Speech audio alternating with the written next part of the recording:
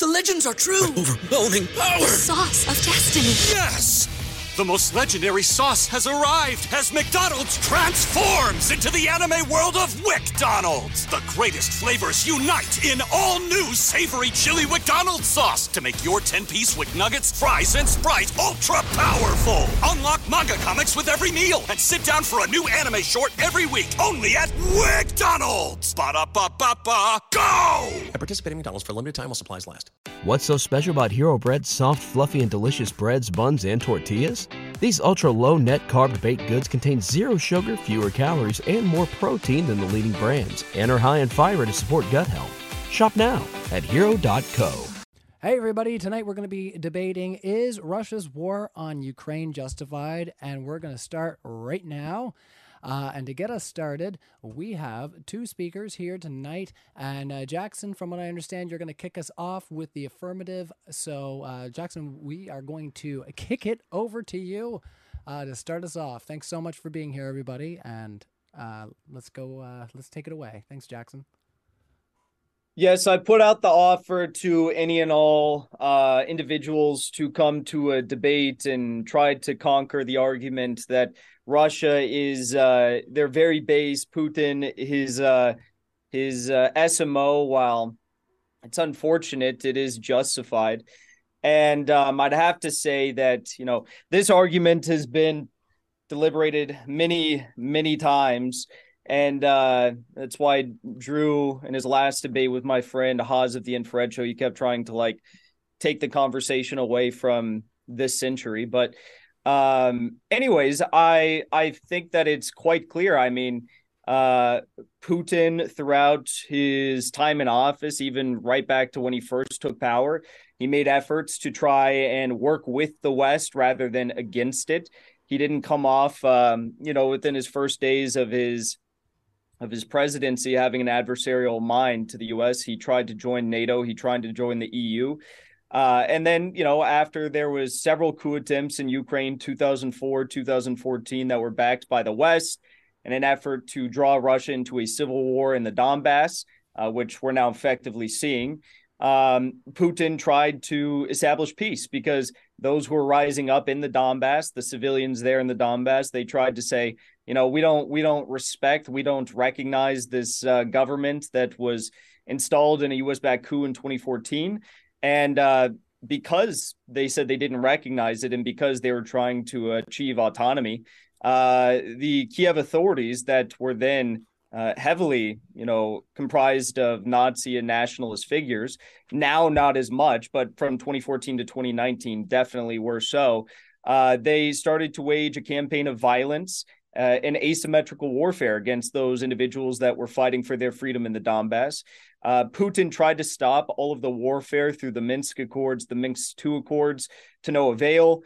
And the lead up to the Russian SMO, we saw a dramatic increase of shelling. OSCE independent international monitors recognized that there was a sharp increase in shelling against the Russian-aligned Donbass separatists.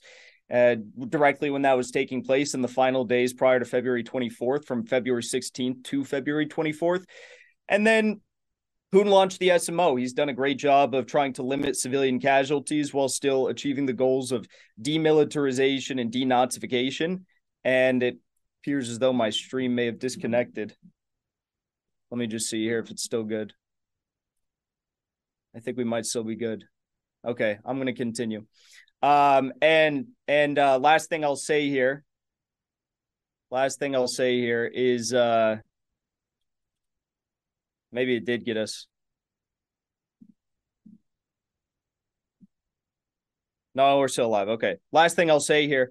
On many occasions, Putin has tried to establish peace with Ukraine through the Israeli negotiations, the Turkish negotiations, the Chinese peace proposal, all of which has been denied and rejected by the Kiev authorities, some of which was denied after trying to make some actual solid ground on those peace proposals and negotiations. The Israeli and Turkish negotiations came close to actually ending all this madness, but the UK stepped in and said no to Zelensky. He's not allowed to negotiate. And that's where we find ourselves now. Putin is still saying that, if you come to the table with something other than forcing all of our troops out of the Donbass and taking Crimea and deposing myself, Vladimir Putin, then we might be able to get somewhere. But Zelensky refuses at every step. So the war continues. Right, if that's everything from you there, Jackson, we're going to let Drew have his opening statement there in accordance to that. I just want to remind everybody in the live chat that both of our speakers are going to be linked in our description below. So if you like what you're hearing from Drew or Jackson tonight, make sure to check them out. And without further ado, over to you, Drew. I mean, listen, what we're hearing from Jackson is straight projection. The Russian propagandists like to accuse the victims of their aggression of the very crimes that they are guilty themselves of committing.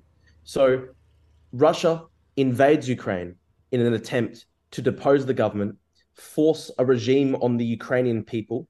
They invaded with kill lists in all the areas that they occupied. They killed civilian leaders. They kidnapped and tortured and murdered civic leaders, civic activists, the families of civic activists and leaders. It is a war of extermination and genocide. Putin is very clear about it. He talks about the war in terms of the great Tsars of the past. He talks about returning lands that are primordial Russian lands. It is a war of conquest. It cannot be even more clear than it already is that this is a war of conquest. If you look at all the propagandists of the Russian regime, if you look at people like Dugin, who outright called for a genocide of the Cretan, that is his words.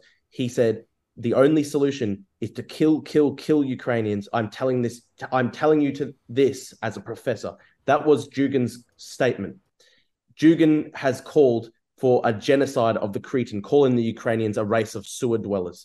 The Putin regime apparatchiks, they talk about this as a war of conquest. They openly support genocide.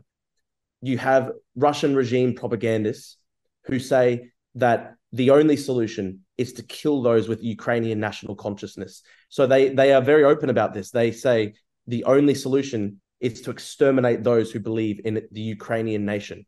And so no matter how many fudges that Jackson and the Russian propagandists try and introduce to the debate, oh, it's about NATO, blah, blah, blah, blah, Putin himself tells the world every day he is returning to the tradition of the Tsars. He is conquering lands that used to be Russian and will always be Russian in his mindset. There is nothing the Ukrainians can do. He insists that they cannot be a nation. He believes that they must exist only subordinated to the Russian regime. So Putin believes that Ukrainians cannot exist as a nation, have never existed as a nation. He compares himself to Peter the Great. They talk about taking back their lands. It is a war of reaction. It is a war of imperial conquest. And blah, blah, blah, NATO, blah, blah, blah, NATO expansion, Victoria Nuland, Euromaidan, blah, blah, blah, all the stupid lies that and propaganda smears that Jackson will try and introduce into the debate. Fundamentally, this is simply about the Ukrainians insisting on their own nationhood, their own independence as a people and a country, as their own culture. You know, Kiev is hundreds of years older than Moscow. Ukraine existed as a country before Russia existed as a country. Ukraine has always been an entity in its own right that is not Russian, and the Russian propagandists hate that. They insist that Ukraine cannot exist. They must destroy Ukraine if it exists in its own independent entity. If it exists as an independent entity, it must be destroyed. And that is the fundamental idea that is driving the war of imperial conquest. If the Ukrainians exist, they must be destroyed. They must be returned to a position as subordinate to the Russian Empire, as slaves. And fundamentally, Jackson is arguing for the enslavement of an entire people to the whims of the Russian Imperial Empire. And that is why what he supports is genocide and brutality, torture, rape, the rape of civilians. Every day now, Ukrainian civilians are being tortured. They're being bombarded in terror raids. Just the other day, we saw footage of terrified Ukrainian schoolchildren in Kiev running as the missile raid sirens went up overhead. And so Jackson can yell about NATO expansion. He can, fudge the debate with, oh, blah, blah, blah, the Euromaidan coup. But fundamentally, what he is supporting is the terrorization of those school children running for the bomb shelters, as we saw the other day. Every single massacre and atrocity that we see, the Booker atrocities, the massacres of civilians, that is fundamentally what Jackson supports. And he may say that this is about protecting the Russian speakers of Ukraine, blah, blah, blah, the people of the Donbass spontaneously rising up. And yet it is the sad irony of the so-called special military operation that it is the Russian speakers of Ukraine who have been most brutalized and tortured and destroyed and brutalized by the Russian regime. It is the Russian-speaking cities that have been bombarded and razed to the ground, Mariupol, Bakhmut, all these cities that have been basically razed to the ground. And Putin says, oh, well, this is about supporting the Russian speakers. And yet probably the victims, probably the people who've been most victimized in Ukraine are the Russian speakers. They are the ones who have primarily dealt with the terror bombing raids, the murder, the torture. And this is what Jackson supports, everybody. This is what Jackson supports. Every time that the civilians of Ukraine are tortured and hounded and bombarded, then this is what he supports. And he will talk all about, America's illegal interventions in the past, the Iraq war, Serbia, blah, blah, blah. And yet fundamentally, it is Russia here that is waging a war of imperial aggression. This is Russia invading a sovereign nation, trying to depose its government, trying to destroy an independent nation and culture. Everything he accuses the United States government of doing, this is what Russia is doing right now as we speak, and he's defending it.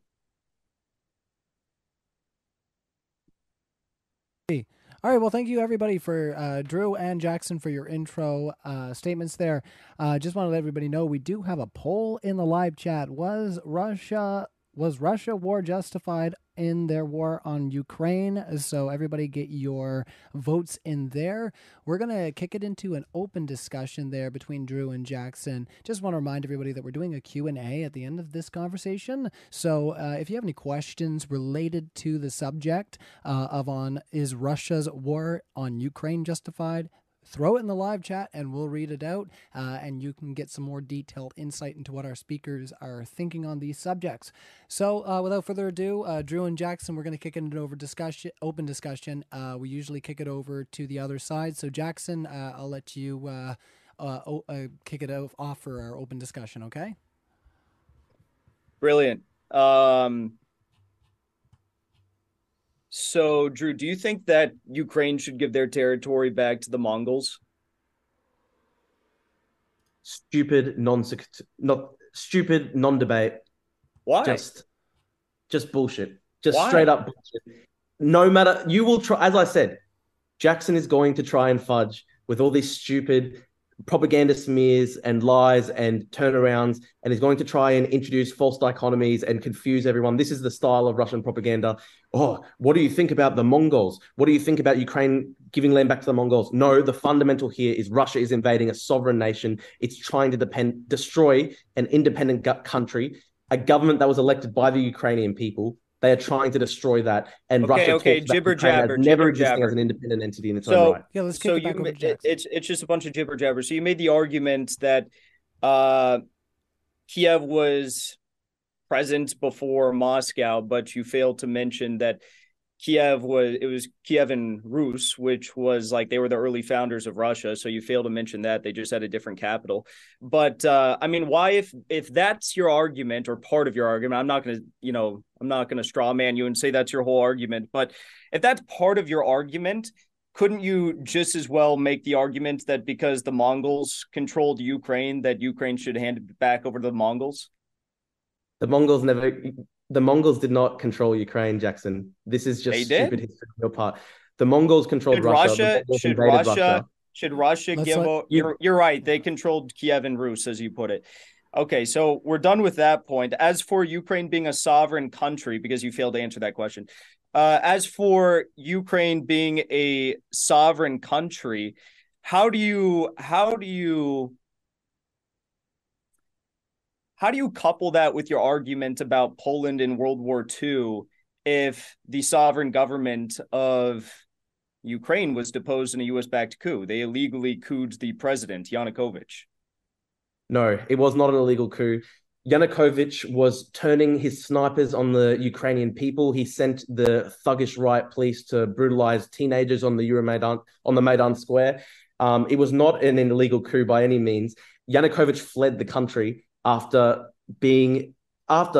the parliament voted against him. So he fled the country to Russia in exile. This is a thug. Before he ever took power, he was involved in the theft of state resources in Ukraine. He was originally a gangster. He served time for assaults and robberies. This was a gangster. He was backed by Putin. And when he lost in 2004, he tried to poison his opponent. He lost in 2004, came back, and when he came to power, he was deposed in a popular revolution because he sent his riot police thugs onto the Maidan Square to terrorize teenagers, and then they turned the snipers on civilians. And how many Ukrainian civilians were kidnapped from the Maidan Square and tortured, and their bodies were found later frozen in the woods, tortured to death by Yanukovych's thugs.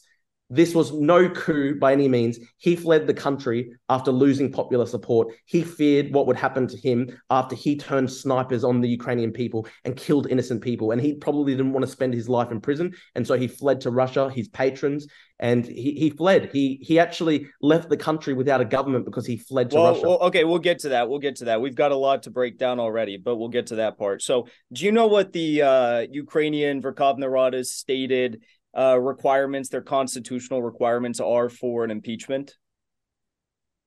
I understand that the impeachment process was perhaps it did not meet the constitutional requirements, but also what is the Ukrainian constitutional what does the Ukrainian constitution say when the president flees the country to Russia? I mean, he also abandoned his duties. He abandoned the country. He fled to Russia. The impeachment vote may not have gotten the 2/3 majority it was required. But what does the Ukrainian constitution say when the president flees the country for Russia?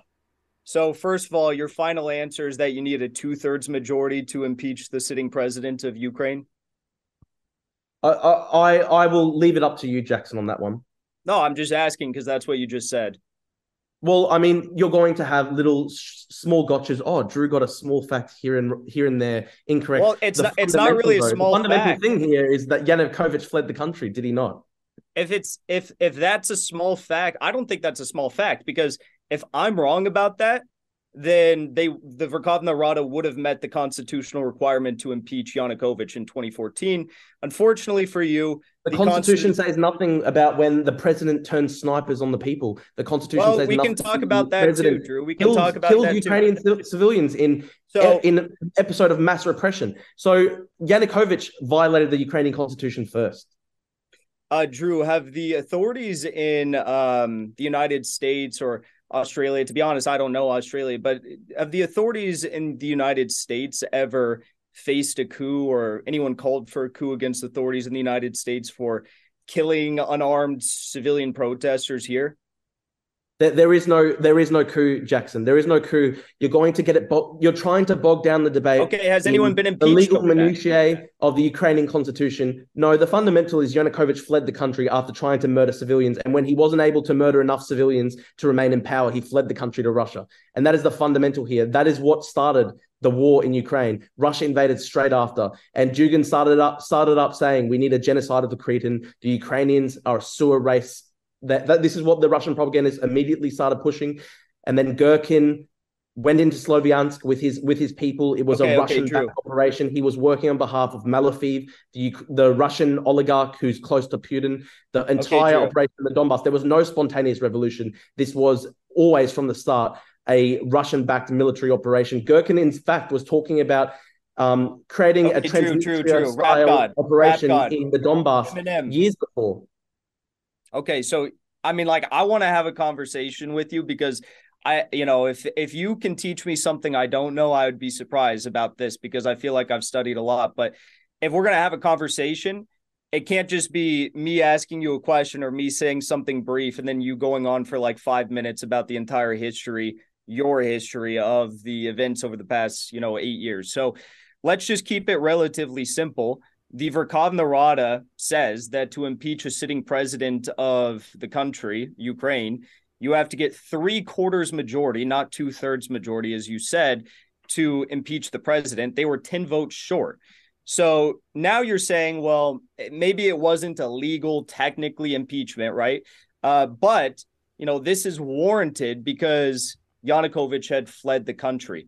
So tell me, what day did the vote of the impeachment take place? Listen, Jackson, I'm not going to be bogged down in the Euromaidan coup narrative. I'm not going to let you bog down the debate. That's what you're just talking about. This is fundamentally, Jackson, this is fundamentally a question of, is Russia's current terror bombing strategy in Kiev, is its current torture, murder, bombardment of Ukrainian civilians across the country, is that justified? It has nothing to do with Euromaidan. Even if in your crazy narrative you were able to prove that it was a coup, it would not justify Russia's terror campaigns against the Ukrainian citizenry, its brutal war of aggression, imperial conquest. And even if it is about the Euromaidan, even in your narrative, it was the Euromaidan, blah, blah, blah. How does that relate to Putin comparing himself to Peter the Great, talking about recovering lost Russian lands? What does that have to do with the Euromaidan? Good point. We'll get to that. So you don't know what day the impeachment vote took place? Jackson, I'm not getting bogged down in. Well, no, you brought up Drew. You brought up no. Listen, Drew. Well, I'm sorry to cut you guys off. I don't want to place any mutes, but where we did just do kind of like a cross-examination from your end, Jackson. What we'll do, just because Drew did kind of answer a lot of questions there, and I know he got to talk for a little bit. We'll let Drew ask his question, and then we're going to let you speak for a little bit there. Okay, Jackson? Okay. All right, so you can ask your question. What's the question, Drew? Because you just asked me, how does that connect to, Peter the Great, right? That was your question? Well, no, not Peter the Great. What I'm saying is, every day now you see Putin comparing himself to the former Tsars, and he's talking about recovering lost Russian lands, and the Russian propagandists say that there is no such thing as a Ukrainian independent state. Ukraine has always been subordinated to Russia. Ukraine and Russia have always been one. There's no such thing as any type of. So where's the question? So my question is, given the Russian regime is clear about the war being about imperial conquest and clear that it is about ending the independence of Ukraine, what does that have to do with Euromaidan and your narrative of the Euromaidan in 2014? I must have missed those points that Putin made in his opening speech on February 24th, because I heard him talk about demilitarization of the NATO armament in Ukraine and denazification. And now that I answered your question, because imperial conquest was never a stated goal or anything like that, I just have to point out the reason why I was asking the question about the date in which the impeachment vote took place, that the impeachment vote, which fell 10 votes short, was because when I brought up that point, you said, well, it does, even if it was illegal, it doesn't matter because Yanukovych had already fled the country. Unfortunately for you, that's neither true. The impeachment vote took place on February 22nd of 2014. On February 23rd, Yanukovych was in Kharkov, so he was still in Kharkov on the day after it took place, which means he was in Ukraine once this took place, and they failed to impeach him. And then on February 25th, Yanukovych, 2 days later after the impeachment vote, he arrived in Crimea, which at the time was also Ukraine, and the new government was installed on the 25th. So you said that, the coup, legitimate or not, what date? What date was the Russian invasion of Ukraine in 2014? Well, that's not relevant to this point I'm making right here. Why is that not relevant? We're talking about the legitimate process by which Ukraine changes government. What did Russia invade Ukraine in 2014? It was February 24th, 4 days after. I'll answer your question if you let me talk. Because if the sovereign government is being deposed in a violent Western-backed coup, and the people who are speaking out against this coup are being brutalized, they're being killed, those participating in Maidan were killed by Georgian snipers at the behest of Ukraine to make this look worse than it actually was. That is actually insane. It's true, though. It's true. So if a sovereign government is toppled, the sovereignty of the country itself goes up in smoke. And I think, again, you'd probably understand that argument given Poland in World War II. But so I just don't understand how this is now irrelevant after you made the point that, well, it was a legitimate coup. Then you changed your answer and said, well, maybe it wasn't a legitimate coup. There was no coup. Jackson, there was no coup. Yanukovych fled the country. Impeachment, whatever you want to call it. So you're saying it was a legitimate impeachment. Then you said, well, maybe it wasn't legitimate, but, it made sense and it was all fine because he had fled the country. So do you recognize that he didn't actually flee the country prior to this vote taking place, despite what Russia you said? Russia invaded on February 24th. There was a sniper massacre on February 20th. Clearly, Russia had coordinated its assault on Crimea and its invasion of Ukraine with the sniper massacre, with the way events were climaxing. There was a systematic plan by Russia in place to invade Ukraine, destabilize the country. The snipers were Russian. Yanukovych was behind the sniper massacre. And this was already a country whose sovereignty was being fouled and trodden over by Russia. Basically, Russia demanded that Yanukovych withdraw from the European Associate Agreement, and he was basically putting a veto on Ukrainian foreign policy. And when the protesters went out into the streets against that, then Yanukovych, under pressure by Putin, because we know that Putin was in constant communication with Yanukovych through the Euromaidan revolution. We know that Putin was encouraging Yanukovych to brutalize the protesters. He was encouraging Yanukovych always to escalate, carry out violence against the protesters. And Putin was the one who was encouraging Yanukovych to carry out a slaughter, a massacre. And when this did not work, then Russia had the plan to invade Ukraine, and they invaded Ukraine on February 24th, very, very, very much connected with the events on the Euromaidan. So this was always, from the very start, you accused the West of interfering in Ukrainian affairs and Ukrainian politics, it's Ukrainian sovereignty. Well, it was actually Russia who invaded at the start of 2014. Russia invaded because they wanted a veto on Ukrainian foreign policy, and when they weren't able to have a veto on Ukrainian foreign policy, and when they failed in pressuring Yanukovych, when they failed in pressuring their client Yanukovych to massacre protesters, Russia just straight out invaded.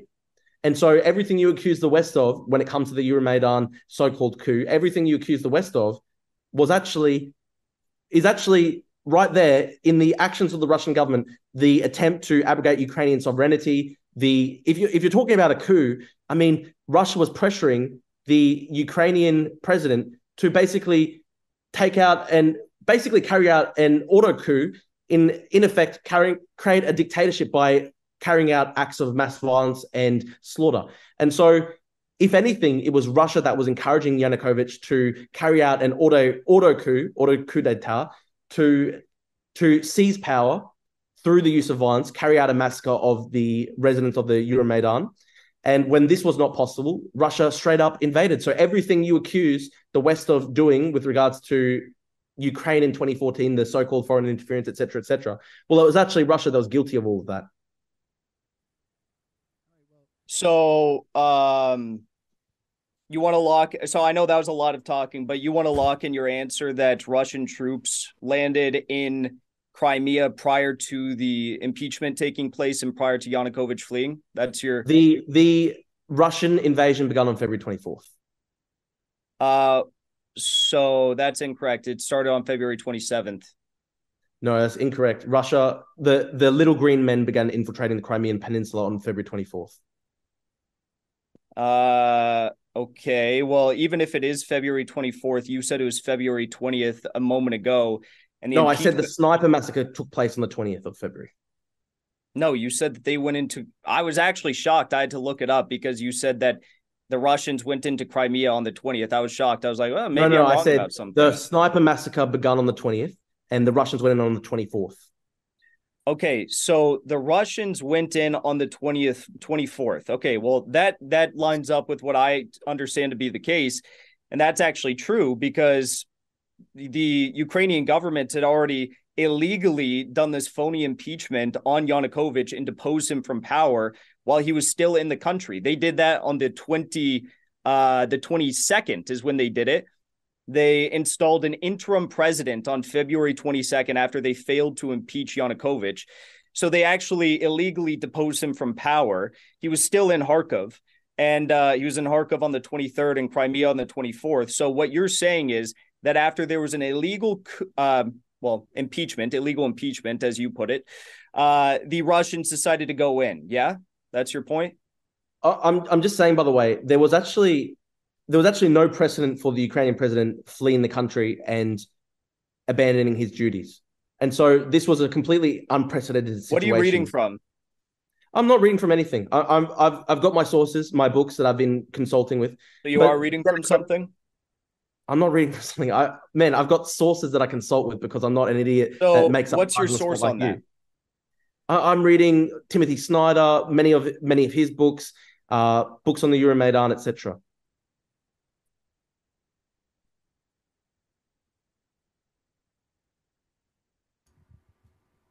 You got a problem? What's wrong, Jackson? What's wrong? You've gone silent. Make your point. My point is Yanukovych fled the country. This was the constitutionally unprecedented situation. He fled the country. He fled the country to Russia. It doesn't matter. You were trying to claim this was a false impeachment. No, he fled the country. This is all immaterial, Jackson. It was 3 days after the illegal impeachment took place. He disappeared before that. No, he was in Kharkov and he was in Crimea. On February, according to Wikipedia, on February 22nd, Yanukovych could not be found. Parliament was not informed of his whereabouts. And where was he on the 23rd, the day after the impeachment? He was in Kharkov, and then on the 25th... There were unconfirmed media reports he had flown to Kharkiv. He was in Kharkov. Most of the ministers had disappeared, including Interior Minister Zakharchenko, who had reportedly fled to Belarus. Okay, so he was in Kharkov. He was in Kharkov on the 23rd, and on the 25th, unconfirmed media reports at the time. So what's your confirmation otherwise? Where was he? This is just, bogging down the debate. Okay, yeah, we can move on. I feel like we hit this one. We really did some numbers on this one. So anyway, it's not an illegal coup if Yanukovych fled the country. All right. Well, true. I agree with that. Before we he just made his final point on this. We're gonna move on. I'm gonna make my final point on this just to summarize. February 22nd, the illegal impeachment took place. Yanukovych was deposed, and there was an interim president installed. The next day, Yanukovych arrived in Kharkov. On the 25th, 3 days later, Yanukovych was in Crimea, and that's when the Russian troops began to appear after he was illegally deposed and once he was still in Ukraine. So glad we got that out of the air, and Drew can have his differences. So, Drew, what's your next point? All right. Well, before we kick it back over to you, Drew, yes, I'm just going to remind everybody that we are doing a Q&A at the end of our debate here. So if you have questions for Drew or Jackson, I see you guys have quite a lot to say in there. So turn it into a super chat and we'll read it at the end of the show. With that point that Jackson just expressed there, we're going to kick it back over to Drew and let our open conversation continue going. And thanks again, Drew and Jackson, for being here to have this discussion. So back over to you, Drew.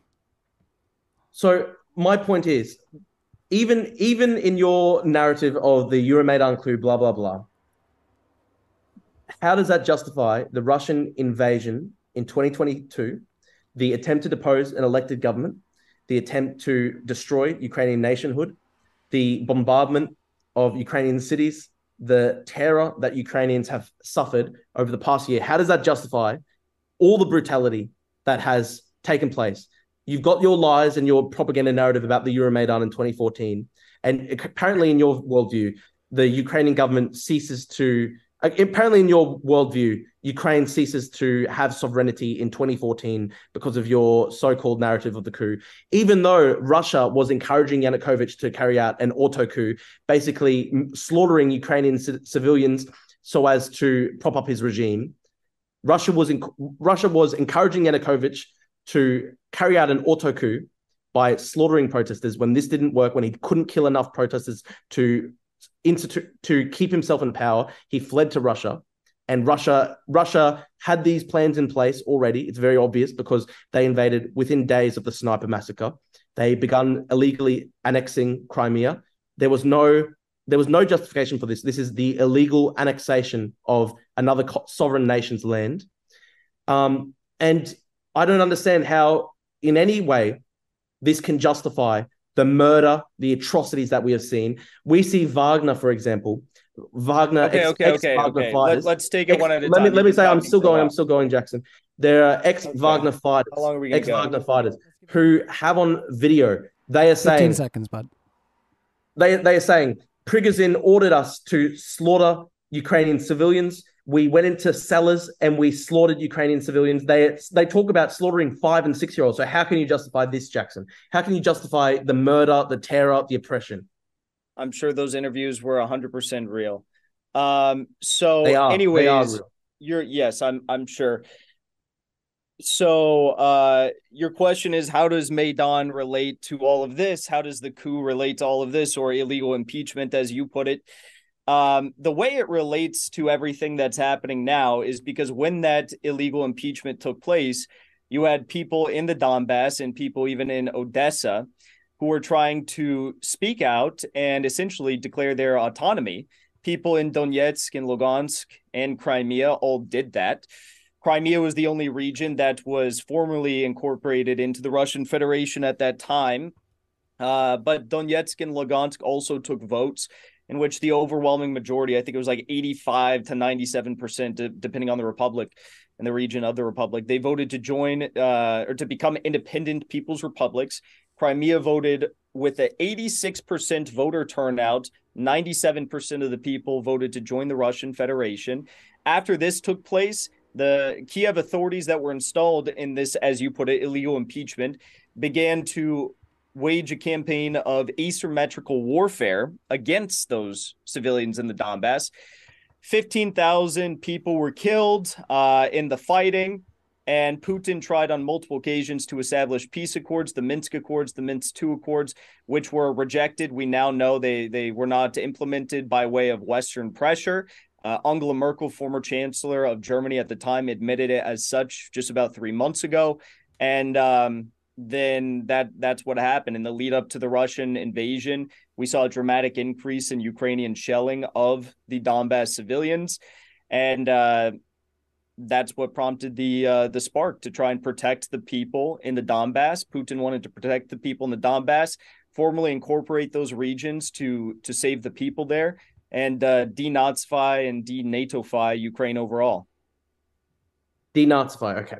Well, regarding your narrative of the spontaneous uprising of the peoples of the Donbass, etc., how do you square that with the reality, which is Igor Girkin, Strelkov, he himself says, after all, I pressed the launching trigger of war. If our squad did not cross the border, at the end, all would have been finished, as in Kharkiv or Odessa, because Russia tried to foment rebellions in Kharkiv and Odessa, and they failed.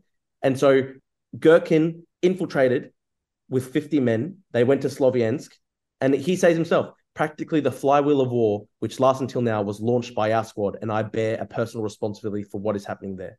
That is Igor Girkin himself. And Igor Girkin, a colonel in Russian military intelligence, he was employed by Malofeev, the Russian oligarch close to Putin, known as the Orthodox oligarch. Malofeev, quote, this is my own research. Quote, Malofeev, Ukraine is part of Russia. I can't consider the Ukrainian people as non-Russian. So Malofeev, working for Putin, infiltrates a squad of Russian militants into the Donbass. And just knowing Girkin's history as well, Girkin was someone who was present in Bosnia, fighting near Visegrad. Visegrad is where the Serbians carried out rape camps. This is where the Serbians carried out incredible atrocities, genocidal atrocities. They would lock hundreds of civilians in homes and burn them alive, incinerate them alive. They carried out rape camps. Girkin was there. Girkin was there at Visegrad fighting with the Serbs as a paramilitary operative. He was then in Chechnya. In Chechnya, he himself was responsible for numerous forced disappearances, murder of innocent people. This is an absolute brutal militant, someone who believes in basically the Russian imperial idea. He believes in going back to the Tsar. He was working for Malofeev, who again he believes in a Tsar of Russia. Malofeev is the one behind the Double-Headed Eagle Society, where they promote going back to Assar, etc., etc. This is the sort of ecosystem of fascists who were behind this. Dugin was basically saying we need a genocide of the Ukrainian Cretan. We need a genocide of the sewer dweller Ukrainians. This is what Dugin was saying at the time. And Dugin was employed by Malafeev as a propagandist. He was employed by Malafeev on Malafeev's TV stations. And so there was an ecosystem of Russian fascists working on behalf of Putin. And they were talking very openly about resurrecting the imperial idea, going back to imperial Russia. And Gherkin, someone who was present in Chechnya, disappearing citizens, present carrying out war crimes in Bosnia. Gherkin himself, he infiltrates Sloviansk and he carries out this. He's the one who starts the war. He himself says that. He says, we were the ones who started the war. So how do you respond to that when you say, oh, it was a spontaneous demonstration, it was a spontaneous uprising? Because 97% of the people voted to become independent there. And that's completely fake. No one believes in the fucking fake referendums. So I provide a substantial counter to your rap. There's no substantial counter. These are fake referenda. The Russian troops would go around and give people the ballot box. Do you really think they could vote against it? All right. So before we kick it back over to Jackson with his objections to your statement there, I'm just going to remind everybody that we did have a poll in our live chat here at Modern Day Debate. So if everybody wants to go in there and do a vote on the discussion that we're having here, we are going to be doing our Q&A at the end here. I'm not seeing a whole lot of Q&A in there right yet in our Modern Day Debate chat. So if you have a question for either of our speakers, definitely get it into our live chat so we can keep our conversation going and maybe address some of the points that you might feel like our speakers may not have gotten to. So without further ado, we'll get it back over to you, Jackson, in your objection to Drew's statement there. You asked, well, how do you think they could have voted against that? Hundreds of thousands of people did vote against it. No, you're claiming that it's 97%. But do you know how many people voted? My God, man. Like, the Donbass has been depopulated after years of war. You've even got, the military figures of the Donbass saying there are no men between the ages of 15 and 55. No. So you're claiming tens of millions of people voted in the Donbass and it was 98% for Russia. No, Drew, you're misunderstanding, I guess, then. I'm talking about the 2014 referendum when this was all happening. There was no possibility for a free and fair vote when Russian. Why did hundreds of thousands of people vote against it becoming independent? There was no possibility for a free and fair vote on the status of Crimea when it was occupied by the Russian forces. And do you know? So no. I'm talking about Donetsk and Lugansk. I've got a very interesting. Let me tell you. This is the backdrop. This is the backdrop, right, to the referendum. Donetsk and Lugansk. I will school you a little bit. Jackson, I'll school you a little bit. So, do you know the name? I want to ask you this. I want to ask you this. Do you know the name Skripnik? So how come you? Do you know Skripnik? Do you know Skripnik? How come you get to ask your questions? Drew, I'm going to mute you. Do you know the name Amitov? Why do you get do you know the name Risat Amitov, Jackson? Why do you get to ask your questions, but when I ask you a simple question directly this is directly related to your point about the so-called. And I don't interrupt you either. I don't interrupt you Jackson, either. Jackson. So I asked you a simple question about the referendum of the independence of the regions that are now at the center of this war. And you said it was bogus. I said, why is it bogus? Because it's no explain it to you why it's bogus. Well, I will explain it to you why it's bogus. Let's play fair then. Jackson has this question for you there. Drew, let's give you a minute to answer that, and then Drew will let you ask your question to Jackson, and we'll get as deep as we can with that. In response to your claim that this was a fair referendum, I would like to ask you, do you know the name, Jackson, Reset Amitov? My question was not answered. Do you know the name Reset Amitov? Just yes or no? The moderator just asked you to answer my question about the hundreds of thousands that voted against it. But I'm answering it by asking you about Reset Amitov. You can't answer that. Okay, I will tell you about it. Can you tell our audience about... Yeah, thank you. Sorry. Reset Amitov was a Crimean Tatar on the day that when Crimea was annexed, when the little green men began showing up outside the Crimean parliament, Reset Amitov went and he carried out a lone protest as one individual, a silent protest against the annexation. Do you know what happened? Gherkin's lieutenant, Skripnik, he carried out a kidnapping in public A public Where kidnapping. is this? In broad daylight. I've got the video and I can actually show you the video. I'm saying what region? This was in Crimea. So not I'm, where we're talking I'm just showing about you the right background of terror. I'm saying that this is the background of terror that occurred with reference to your bogus referendums. Recent Amitov was abducted in broad daylight by Skripnik's men, who was in turn, someone who works very closely with Gherkin. All of them Russian military intelligence. Amitov was found a few weeks later, his eyes gouged out, tortured to death. Now, this was a Crimean Tatar, a man with a family, a man who carried out a lone protest in Crimea, and he was tortured to death by Russian military intelligence. You can actually see the video of him being pushed off the square, abducted in broad daylight by the Russian men. So this is the background of terror. I'm just explaining to you the background of terror that occurred in Crimea and the occupied areas of the Donbass. This is what was happening in the background when Russia was carrying out its fake referendum. So how the hell can we believe that these were real referendums and it really expresses the will of the people? How many people as well were fleeing the violence and not able to vote? All right, let's kick it back to Jackson. I could just as easily say, well, look at the massacre of the dozens of individuals in the Odessa massacre, where you saw Ukrainian nationalists and government figures present. And the fire, they were throwing Molotov cocktails into the Odessa Trade Union House when people were simply peacefully protesting with a stand and tables outside of the Odessa Trade Union House. Nationalists came in, forced them into the Trade Union House, and burned like 50 or 60 of them alive. Those who didn't burn alive jumped from the third floor of the building and died in doing so. So I could bring up that point, but to be honest, it doesn't have, it has something to do with it, but it doesn't have a whole lot to do directly with the events in Lugansk and Donetsk, which I was just talking about. And I asked you a question: why were the events in Donetsk and Lugansk illegitimate if hundreds of thousands of people voted against the independent nature of the referendum? And in addition to that, contrary to the events in Crimea, there was no Russian troops present in Donetsk or Lugansk. No Russian troops present. This was an invasion from the very get-go. You can actually, I gave you Gherkin's quote where he said, if it wasn't for us, and if it wasn't for us infiltrating into Ukraine across the Russian border, there would be no war. That was Gherkin's quote himself. And I also gave you an example of a Ukrainian citizen who was tortured to death. He was found with his eyes gouged out. In Crimea. Yes, in Crimea, simply for holding a sign outside the Crimean parliament. You don't contest that happened. This is an example of the terror campaign that the Russian occupation authorities waged across all the occupied regions. And so given this terror campaign happened, there's no way we can say this is a fair and free vote. So by that logic, then it's definitely not a fair and free vote. That's because 60 people were massacred in the Odessa Trade Union House. So you get what you're saying, right? You say just because one individual was allegedly killed in this brutal torture method, which, I can't say I'm familiar with that. There were many people kidnapped across Crimea. Just let me finish. I didn't, come on. Yep. Let me finish.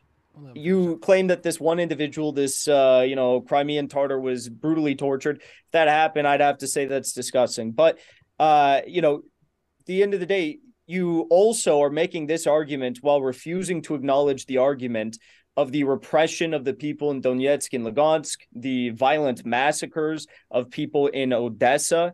It's like this doesn't exist, and this one Crimean Tatar massacre exists in some sort of a vacuum for you. There was no repression of the people of Luhansk and Donetsk. Really? Why? Yes, okay, so why did 97% of them, like I asked you earlier, vote to become independent? Answer: the vote was fake. Simple. Why? What's your proof it was fake? Because I've given you examples of Russian terror campaigns against the citizens of occupied areas. So you gave me an example in Crimea, and votes in Russia are themselves not free and fair. So why would I trust anything that Russia says when it comes to fake referendums and elections? Well, Russia didn't host the referendums in Donetsk and Lugansk. It was Donetsk and Lugansk independent authorities who did that. There was no independent authorities. I gave you the example of Gherkin infiltrating on behalf of Malafeev, who in turn was working for Putin. And there are actually wiretaps showing direct communication between Gherkin, Malafeev. I'm just going to tell you. the millions of people who voted in this referendum in 2014 in Donetsk and Lugansk to become independent people's republics, they probably have no idea who you're talking about, okay? They voted to become independent people's republics. Gherkin was the military, the head of the defense ministry of the fake republic. Okay, so how many people do you think could name the defense secretary of the United States of America that live in the United States? Man, don't play dumb, Jackson. Everybody knows who Gherkin Strelkov is. Do you know who the defense secretary? Do you know who the defense secretary of the United States is? This is stupid semantics. No, it's a good You point. can pretend that Gherkin doesn't exist because Gherkin doesn't suit your narrative, because this is a clear case of someone who was infiltrating the Donbass on behalf of Putin. It is a clear example of the Russian military and Russian military intelligence Who's the defense secretary of the United States? This is stupid, Lloyd Austin. Okay, good job. Good job. I don't know if you read that in your chat, but you couldn't answer the question to begin with. So it's stupid, Jackson. Jackson, this is dumb. Everybody knows. You're trying to pretend nobody knows. I asked you the question. You didn't know. When Gherkin actually was the one who was. This is a clear example. You didn't know the question. You had to look in your chat or something. You didn't know the question to begin with. Lloyd Austin. I know him because he goes. So you're saying that each and every of the millions of individuals that voted to become independent were somehow co-opted or privately pressured by this defense minister Jackson. to vote in 1991. Let's let Jackson post his question, and then we'll kick it over to you, Drew. It's just laughable. It's laughable to assume that millions of people within a span of like weeks were privately pressured to join the movement for an independent people's republics, when you also had hundreds of thousands vote against the measure. That is true. It's on Wikipedia, which I'm sure is one of your favorite sources. You had hundreds of thousands of people who voted against becoming independent people's republics. Now, the most interesting point of all is that even Russia, they said that they respected the outcome of the referendum, but they would not actually recognize the regions as independent people's republics back in 2014. They waited until 2022, after 8 years of violence, when 15,000 people had died in the fighting, to actually recognize them because of the geopolitically sensitive nature of doing so. So your earlier question was, how does all this stuff relate? Well, you had Maidan, you had a coup, you had people try to rise up. When they rose up, you had 15,000 people slaughtered, and that wasn't going to be ending anytime soon because the West failed to make good on their promises of the Minsk Accords, which were peace proposals that would have brought an end to all of this before the war even began. And Angela Merkel admitted it as such. With regards to the Minsk Accords, Minsk was sham. It was basically designed to achieve what Russia wanted in the first place, which was the dismemberment of Ukraine. Because if Minsk had been carried out, it would have basically bastardized and destroyed the Ukrainian constitutional order, because it basically would have allowed each region to have a veto on and conduct its own foreign policy. This is obviously, you can't have a country and basically have no central authority. This would have basically dismembered Ukraine. And so it's fake in that sense. But also there is no way, Jackson, that you can actually independently verify the results of the so-called 2014 referendum in the Donbass. There is just absolutely no evidence whatsoever. You can say all you like that millions of people voted. There is no evidence for that. There's no independent verification of the voting results. Russia routinely carries out sham elections inside Russia itself. Why would I trust anything that they've done? It wasn't independent authorities. I gave you the example of Gherkin, who infiltrated the Donbass. He's the one who started the war in the Donbass. Everybody knows it. He himself says it. And he was working on behalf of Russian military intelligence at the time. He was working for the oligarch Malafeev. And Malafeev was constantly in communication with Putin. And there are wiretaps showing Gherkin speaking to Malafeev all the time. And they were coordinating things very closely. This was fake from the get-go. And it was Russian military intelligence that was behind the annexation of Crimea. It was a Russian government invasion of the Crimea. Look at what happened when Gherkin infiltrated Slovyansk with just 50 men. They couldn't hold the city. They abandoned the city. And there were other Russian separatists who were calling for Gherkin's head for abandoning the city because they couldn't hold it. So they couldn't hold the city, and that's when the Russian invasion of the Donbass began, because these infiltration squads couldn't fight the Ukrainian military on their own. And so very soon it became a full-on warfare where Russian military was intimately involved in the Donbass. The Russian military was part of it, part of the war from the I very just want to start. bring, okay, yeah, you've talked long enough. I want to bring up a point because you keep saying, I mean, you can make one argument here, but you're making a false argument. You're making the argument that that this guy was in some way, shape, or form representing Russia's military, but he was not the Russian Minister of Defense. He was not a Russian military commander. He was the Minister of Defense of an independent People's Republic that hadn't even been established yet, meaning he was one of the Donbass civilians by default that was Donbass fighting. civilians? Are you fucking kidding? Gherkin's a Donbass civilian. I let you talk for so long. This is a very, very rude It's funny, though. It's fucking funny. So, well, yeah, you claim that Gherkin's a Donbass civilian. Holy fuck. Let me talk. Let's let Jackson speak. We'll give you a minute there, Jackson, to talk. Yeah, well, he keeps claiming that this is some Russian representative or someone who's infiltrated from the Russian government or something to that effect. Yeah, you can call him a Russian nationalist. Yeah, you can call him a self-described freedom fighter. You can call him a minister of defense of a region that hadn't even formally recognized itself yet. But I mean, he was not a representative of the Russian military.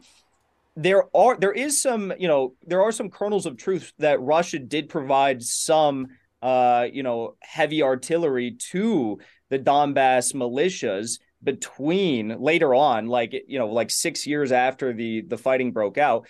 But he himself was not a representative of the Russian military. He was just like a Russian nationalist who went to fight abroad, and he did not represent in any way, shape, or form the Russian government, the Russian military, and he in no way, shape, or form was a part of the Russian military command structure with the Ministry of Defense. He was working for Russian military intelligence. He was a colonel in the Russian military intelligence. Gherkin has a long history. He himself admitted. What year? He was with the Russian military intelligence for 20 plus years. And what year? Putin himself says there is no such thing as a retired military intelligence officer in Russia. What year? I just gave you. I just told you. What Jackson. Year? Putin himself says there's no such thing as a retired Russian military operative. You're not giving the year. There's no such thing as a retired intelligence operative in Russia, and Gherkin was part of Russian intelligence for decades. So you're not giving the year because he hadn't been a part of the FSB since 2003. That's why you're not giving me the year right now. That is that's fake. That's fake. So you just had someone in your chat tell you Gherkin wasn't part of it since 2003. That's fucking fake. Putin himself said, quote, there is no such thing as a retired intelligence officer in Russia.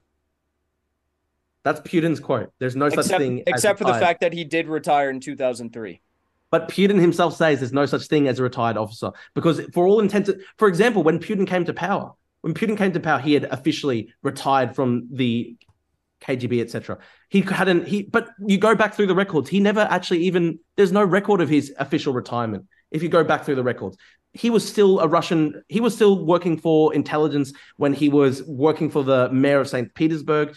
Putin was part of the intelligence apparatus, right up until he became president. As he himself says, there's no such thing as retired intelligence operative in Russia. Okay, but you're claiming that he's a representative of the Ministry of Defense, which is different than just saying ex-KGB. Putin didn't say there's no such thing as retired ministers of defense. He said there's no such thing as, if you're going to take that line of argument, which I would argue of defense. on. Wait, what do you mean? What are you talking about? Are you talking about the claimed that he's part of the Ministry of Defense of the Yes, he was recalled to Russia. He was recalled to Russia after the shoot down of MH17, because he actually posted on the day that MH17 was shot down, he posted, "We told you not to fly in our sky." And then because of the fucking catastrophe of the shoot down of MH17, he was recalled to Russia. So he was a Russian nationalist that went rogue as a factionalist. Hold on there, Drew. No. And they were wiretapped. Drew, I was going to say, I'm so sorry. We do love the enthusiasm there, but this has been a great conversation. But we do have to try to mitigate how much we're cutting off each other. So we're going to let Jackson continue on before we forget what we're talking about. Okay. Thank you. So this is I actually personally wish Putin would have intervened officially much earlier than he did. I think they waited way too long. But to launch this special military operation into the former Ukraine, they waited way too long. And even into Putin the former Ukraine. Okay, can we stop with they just asked you not to interrupt. It's insane what you're saying, man. You're saying I wish the invasion and torture and rape of civilians had occurred earlier. Let's give. All right, we're gonna give Jackson 1 minute there. Go on, sorry, Jackson. Go on. We're gonna give him 1 go minute on with there the to wrap up self-incriminating material. His point there. But once again, we do love the enthusiasm, everybody. It's just that we do have to try to mitigate the interruptions here. So back over to you, Jackson. If you spent half as much time in a gym that you spend blabbering on in this debate, you may have actually lost some weight by now. So funny, Jackson. This is funny. a rogue. Fucking Russian mail order bride. This is a you're on mute. How's that, bitch? You've got a Russian mail order bride, and you think because you've got a Russian mail order bride that you're some kind of special. I'm sorry, Drew. If you take yourself off mute again, I'm going to have to prevent you from being able to do that. We have to be able to have the back and forth. So if you interrupt again, I'm going to have to make it so that we can't take ourselves off mute. And I don't want to do that to either of you guys. You seem like you're really polite and you're really both passionate about what you're talking about. But we do have to try to make sure that we're getting the back and forth so everybody's hearing both sides of the discussion. So we'll let Jackson speak here for 1 minute and we'll kick it back to you. And we'll try to keep that going as a back and forth cross-examination type dialogue where you guys have a lot to unpack there, okay? So back over to you, Jackson, and then we'll kick it back to Drew. Yeah, what I was saying was I wish Putin did this earlier, because when you have the complete sovereignty of a country being swept away from under its feet, and you had dozens of individuals being murdered, massacred all across the country in Novorossiya, and you also have what then became a bloody war that lasted 8 years. Yeah, I mean, Putin, 15,000 people died. Putin should have done this earlier. You got to unmute yourself. All right, we'll get you off mute there. Putin should have invaded, raped, tortured, killed Ukrainian civilians earlier and wiped out the sovereignty of Ukraine, destroyed the Ukrainian nation, destroyed the independence of the Ukrainian nation. Should have happened sooner, in your view. Well, there's certain things we can't debate the veracity of on YouTube when you talk about certain subjects. So I'm gonna all the atrocities. I've seen them.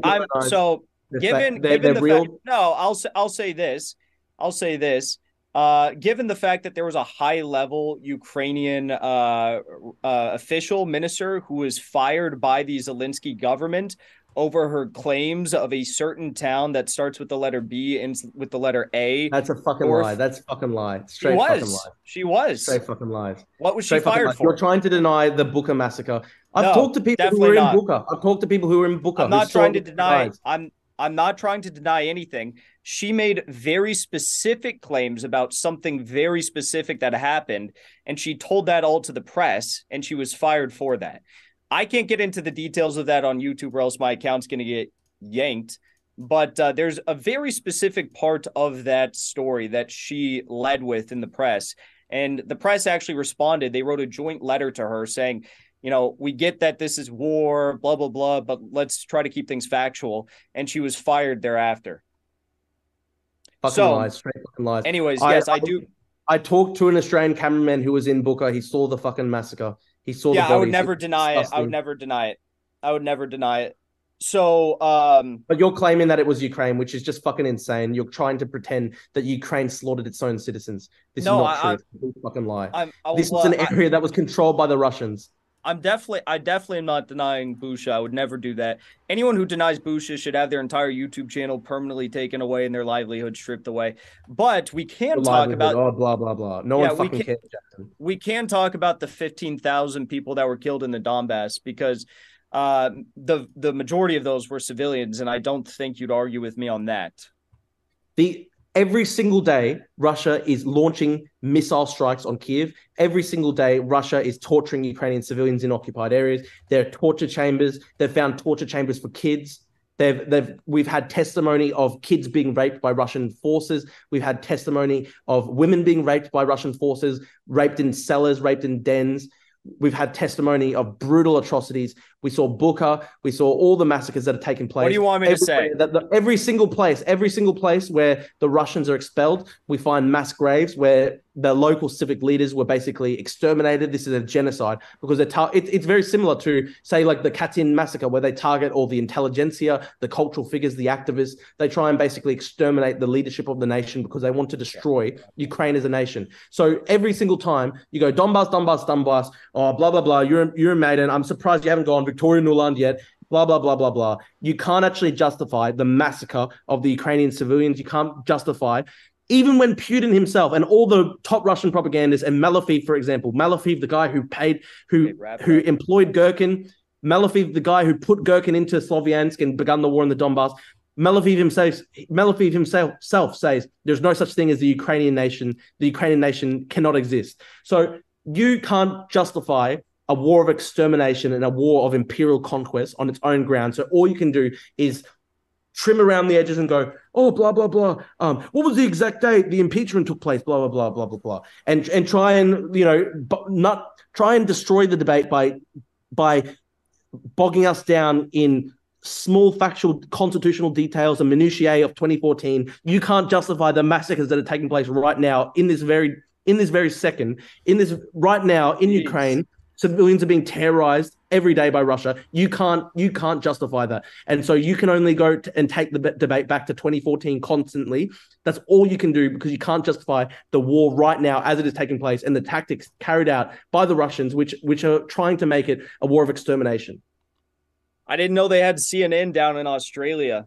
And by the way, your characterization of the Russian SMO and their military operations. The SMO. Call it a war, Jackson. Call it a war. You can't say that in Jackson. You couldn't say that in Russia, because in Russia... Interruptions, it's just interruption after interruption. But if you were in Russia, you can't call it a war, can you? Interruption after interruption. You went on Solovyov, who calls for nuclear strikes on America. How do you fucking live with yourself as a traitor to your own country? For fuck what? A Russian mail order bride. Do you share her with the oligarchs? Let's kick it over to Jackson. Is she just yours, or do you share her with the oligarchs? Let's let him answer that You're question. You're very lucky that you reside in Australia and nowhere within a several 1,000-mile radius of me, because it wouldn't be good if you did. I've said in the past we're willing to do the boxing match, but you don't want to mess up your beautiful curls, blah, blah, blah. I'll mute you. Let's let Jackson finish up his point. Or James, or I forget your name. Sorry. Usually the moderator should mute That's all Mr. right. Pavlou. So the point was, you were making that this is some campaign of extermination. Again, and that's what it is. All right, Drew, sorry. We're going to have to mute you if you keep interrupting. So let's let Jackson speak without interruption for his point here, please. It almost sounds like what you're describing is exactly what the Australian military did in Iraq. But, this I don't support Australian war crimes. I'm sorry, Drew. Let's keep going, Jackson. Thank you for muting. So even people like Colonel Douglas McGregor, who in no way is like a Russian toady, this guy was the senior advisor to Donald Trump's Pentagon. Donald Trump, who gave a lot of arms and a lot of money to Ukraine and claims Zelensky is a close friend of his and someone he respects dearly. Even Colonel Douglas McGregor says that the operations of Russia in Ukraine have actually been significant in terms of military history due to the fact that there's been a huge effort and a successful effort by the Russians to minimize civilian casualties.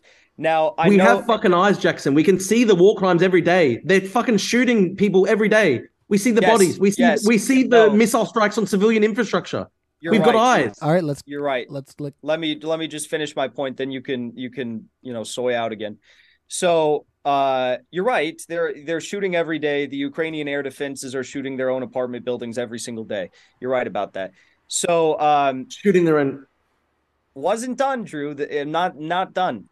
So it may surprise you, but there's been far less civilians killed over the past year of what you're describing as the most intense extermination effort since Hitler in World War II. Than the amount of civilians who died over the fighting in the Donbass, the asymmetrical warfare led by Nazi Banderites and the Ukrainian military before these regions were incorporated into the Russian Federation. Far less civilians killed over the past year than we saw in the Donbass. Just in Mariupol, there were 50, 60, 70,000 dead. We don't know the full numbers. but we can see from satellite imagery the mass graves. We can see the mass give him graves. 15 more seconds. We can see here. the mass graves. So you just lie constantly. Oh, this is the most humanitarian war in human history. We've got video evidence of Wagner fighters going. We were told by Prigozhin to shoot children in cellars, exterminate people in cellars. They wiped out full cellars of people. What about even just in Mariupol? They had hundreds of civilians hunkering down in the drama theater, and they wrote in Russian outside, children on the ground, and the Russian part still bombed it to the ground. Hundreds were killed, massacres every single day. And you try and say, oh, this is a humanitarian war. How dare you? It's fucking sick. Fucking sick. We all have eyes. We can see the Russian war crimes. I went to Ukraine. I met people who were coming from places like Mariupol. I met families who were coming from places like Mariupol. They had fucking 1,000-yard stairs. They had lost everything. And you laugh and you laugh and you laugh and you try and monetize the invasion. You monetize the invasion with like fucking Zemo. And you've got a Russian mail order bride that you share with oligarchs. It's fucking sick. You believe in nothing, Jackson. You believe in nothing. It's just you defend massacres. You defend massacres for fucking money. So we are where we are at this point in the conversation. What we will do to try to get us back full circle here and back to the substance of our conversation. We're going to put our speakers into a 2-minute closing, and then we're going to go into our Q&A, and that's going to probably spur on a little bit more discussion as we go through there. So everybody who's watching right now, if you're in the Modern Day Debate live chat, you can put in a question for either of our speakers, and we will continue the conversation going from there. So we'll kick it over. Who would like to do that? I'll ask, because we don't always do a traditional format here. Who would like to do their 2-minute closing first? I'll let Fatty go. All right, let's not. No, Jackson, you go ahead. Please, Russian mail order bride, you go ahead. You go ahead. Ladies first. And let's try not to. No. You go ahead. The Russian mail order bride, man. You must go first. Hold on. All right. The man started first. I'll let ladies go first. All right, hold on. Please, Jackson, please. I'm going. The cuck who shares his girlfriend with Russian oligarchs. Please go first. All right. So to both I know of you're you, fat and you're running out of breath. I'm running out of mute, breath right I'm now. going to mute the two of you. I'm going to mute the two of you. If you I know you're sad every day. All right. So I'm going to ask the two of you to stop, because right now, if we just get into mudslinging, we're not going to get any substance. And when we boot this over to our podcast, all we're going to have is a bunch of mudslinging and you guys calling each other a bunch of names. That's not really useful. So I'm going to ask you guys to both be polite. We're going to move into 2-minute closings, and we're going to stick to the substance of our conversation. So, looking at our conversation, we'll follow the traditional format. So we don't get into this discussion again of trying to find an amicable way to find out who's going to close. Jackson, traditional, we're going to let you close it out, and we'll give it over to Drew. All right, you need to unmute yourself. All right, beautiful. Let's wrap this portion up. So, anyways, the claim that 50,000 have died in Mariupol is laughable, and it's actually shameful that you'd claim something that insane. It's shameful to the people of Mariupol. It's shameful to the people of Russia. It's shameful to the people of Ukraine. It's shameful to your own family. It's shameful to your grandfather. It's shameful to your grandmother. It's shameful to your future children that are unborn if you ever find someone to procreate with, which I doubt is ever going to happen. But yeah, to wrap things up, Russia justified. I feel like I made my case. My opponent couldn't, list even basic dates of things he claimed took place in a certain chronological order. He didn't know the order of events of the coup in Ukraine in 2014. He didn't know that it was an illegal, unconstitutional coup, which he actually, he said it's an impeachment, whatever. He did grant me that point that it was at least an illegal impeachment. He didn't know the dates of the events that unfolded in relation to the Crimean referendum and when Russian troops arrived. He said it happened 5 days prior to it actually happening. Which is very important for the context of the situation. He didn't know how many people voted in Donetsk, Lugansk referendums, which is also important because he claims that there was no way for a free and fair referendum, even though hundreds of thousands of people voted against becoming independent people's republics. And I think I'll leave it at that because that pretty much summarizes my argument, which just won. All right. Well, thank you so much, Jackson, for being here and presenting your case. And we'll kick it over to Drew for his closing statements there for up to 2 minutes, and then we'll get into our Q&A. And just a reminder to be friendly in the live chat and to get your super chats in there, and we will keep the conversation going as long as we have questions for our speakers and they consent to be here. So over to you, Drew. The cuck of the Russian oligarchs, the cuck of Jonah Hill, he talks about other people's families being ashamed of them, and yet Jonah Hill's cucked him, and his own parents hate him. I mean, we've all seen Jackson's parents flaming him on Twitter. It's very sad. His own parents hate him. I mean, he could not in any way justify the ongoing massacres, torture, atrocities carried out by the Russian military every single day in Ukraine. He can't justify this on moral grounds. He has to try and pretend that these atrocities didn't happen. He has to try and pretend that this is somehow the most humanitarian war ever conducted. Even though we've all got eyes, we can see the Russian military launching missiles indiscriminately at Ukrainian cities. We saw the Russians for months boast about how they were going to starve and freeze Ukrainian cities into submission. We know that this is a war of extermination because in every single town that has been liberated, there have been mass graves. And the local civic leaders and activists have all been exterminated. Jackson tries to bring the debate back to 2014, blah, blah, blah, his stupid narratives of 2014, the propaganda narratives that are basically all packaged from Oliver Stone's stupid documentary.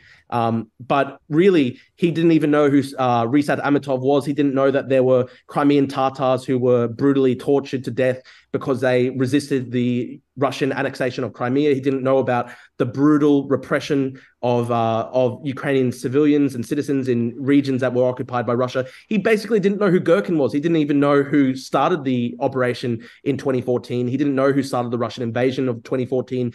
He pretended that this was a spontaneous uprising when there is so much evidence that Gherkin, working for Malafeev, an oligarch that was very close to Putin, Gherkin, a former colonel in Russian military intelligence, someone who was basically always in Russian military intelligence. Putin himself says that there is no such thing as an ex-intelligence officer in Russia. Gherkin himself boasts about starting the war in 2014. This is someone who's a Russian military intelligence operative, someone who was working for Malafeev, working for Putin. There's all these wiretap conversations between Malafeev and Gherkin at the time, back in 2014. There's all these wiretap conversations between Malafeev going all the way back to the Putin. Malafeev was talking to Putin through the shared confessor that they share, which is Father Tikhon. They were constantly in communication with the Russian government, the Russian military. And Jackson can't defend the atrocities and the genocide that is taking place. He has to just try and pretend that it's not happening. He has no morals whatsoever. He tries to monetize the invasion with fucking Z swastika. And he gets cucked every single day by his Russian mail order bride girlfriend, who is probably shared around with many Russian oligarchs. And it's very sad. I can't believe that someone would sell out so much their own country, going on a program with a Russian propagandist who basically has called for nuclear strikes on the American homeland. He sells out his own country for a Russian mail order bride who is shared around with all the Russian oligarchs. It's fucking sad. His own parents hate him. Everybody hates Jackson. He has no beliefs whatsoever. This is someone who defends genocide, massacre, atrocity, the rape of children. He hangs out with Scott Ritter, known sexual offender and pedophile. He hangs out with Scott Ritter. So clearly Jackson has no morals whatsoever. He's willing to hang out with pedophiles, defend pedophile Russian troops, defend rapist Russian troops, defend genocidal Russian troops, all for money, and a Russian mail order bride who cucks him every day with Russian oligarchs. It's very sad. I have never known an existence more subhuman than Jackson's. All right. So let's move into our Q&A from there, everybody. Thank you so much, Drew and Jackson, for being here. I know it's been a little spicier for this conversation here, but we don't mind that.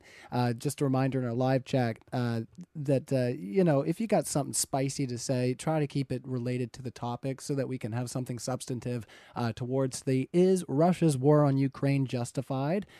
So let us keep going with our super chats and keep them coming in because our speakers, I'm sure, will have all kinds of thoughts about these super chats, especially this first one. I mean, you're going to have all kinds of thoughts about this.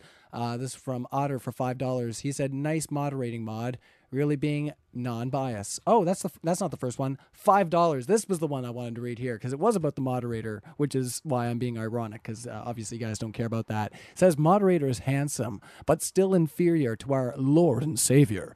Get good chat in the flesh, James Coons. James, if you're out there watching, the live chat loves you just as much as they always have. I wish they loved me as much as they did you, but we can't always just get there from A to D right from day one. So I'm doing what I can, everybody. But yeah, James is a hell of a guy. So thanks for that shout out there.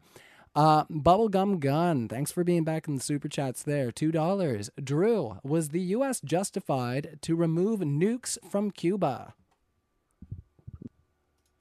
I'm not defending American military operations. I'm not defending that.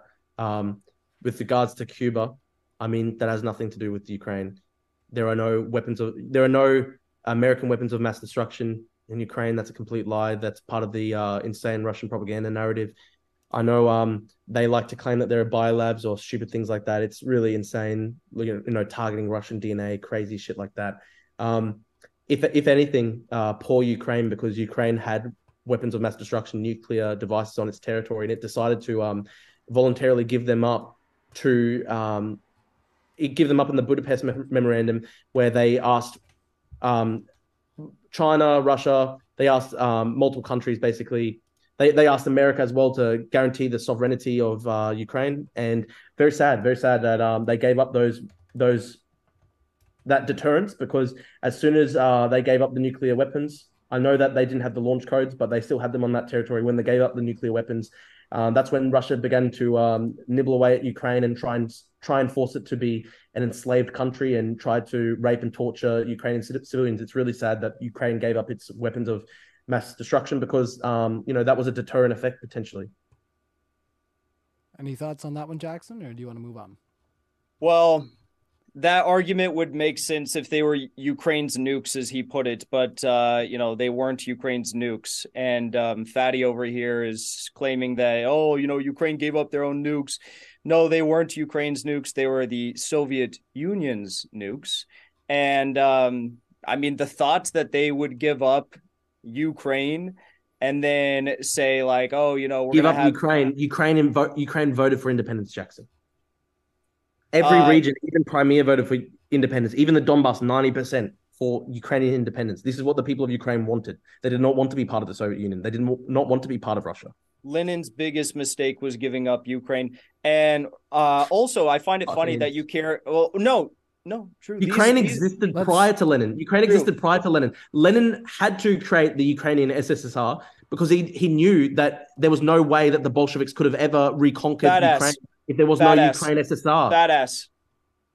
Jackson, cuck of the Russian oligarchs. No, all right, we're not going to be doing any mudslinging and anything like that. So we're going to let Jackson continue on his point. The speaker that you're talking to, his name is Drew, so we're not going to refer to anybody by any other name. Jackson, I'm going to let you finish up what you're saying there, and then we'll let Drew close off the conversation there, okay? So Fatty gets to talk about we're going to call Drew. I don't want to kick you out of the Zoom call, so we're going to refer to our speaker as Drew. He came out here to talk to you, so we're going to have some respect. Let's refer to the conversation if we can. So he gets to talk about my family. He gets to talk. He called me fat first. I only went there. We won't do who did what first. He gets to talk about my family, my. We're not going to do that. We're not going to do that either. Your woman, but he's been the Russian mail order bride shared with the oligarchs. We shouldn't. We're not going to allow that either. So let's continue. Please, Jackson, please, Jackson. Listen, I know you're jealous that I have a beautiful girlfriend, Miss Universe Russia. I know you're jealous because you'll never have a woman touch you for the rest of your life, so long as you remain as fat as you currently are. But there's no reason to do this mudslinging, okay? So anyways, those were the Soviet Jackson, how many times has she slept with Russian oligarchs while you've been together? Let us when was the last time you slept with someone, Fatty? So last night. Last night, fucking cunt, retard. Well, given that everyone knows you lied throughout this entire debate, we all know you're lying about that too. So those were the Soviet Union's nukes, and they weren't Ukraine's nukes. That's all I got to say. All right, Drew, we'll let you close that off. Look, Ukraine voted for its independence. 90% of Ukraine voted for independence. Even the Donbass, 90% independence. Crimea, 57% independence. Ukraine wanted to be free of Russia, wanted to be free of the Soviet Union. Ukraine existed as an independent entity prior to Lenin. that's such a stupid propaganda point by the Russian propagandists claiming that Lenin created Ukraine. Ukraine existed prior to I Lenin. didn't say that. Lenin was making a Badass. concession to I'm the going to warn you once Europeans. more, Jackson. If you refer to but Drew as anything other than Drew, we are going to have to remove you from the chat. So I'm just being very fair. stupid. So let's try to be respectful to one another. If any of you have complaints that are a little less obvious to me, you can let me know. But let us try to continue on with the conversation.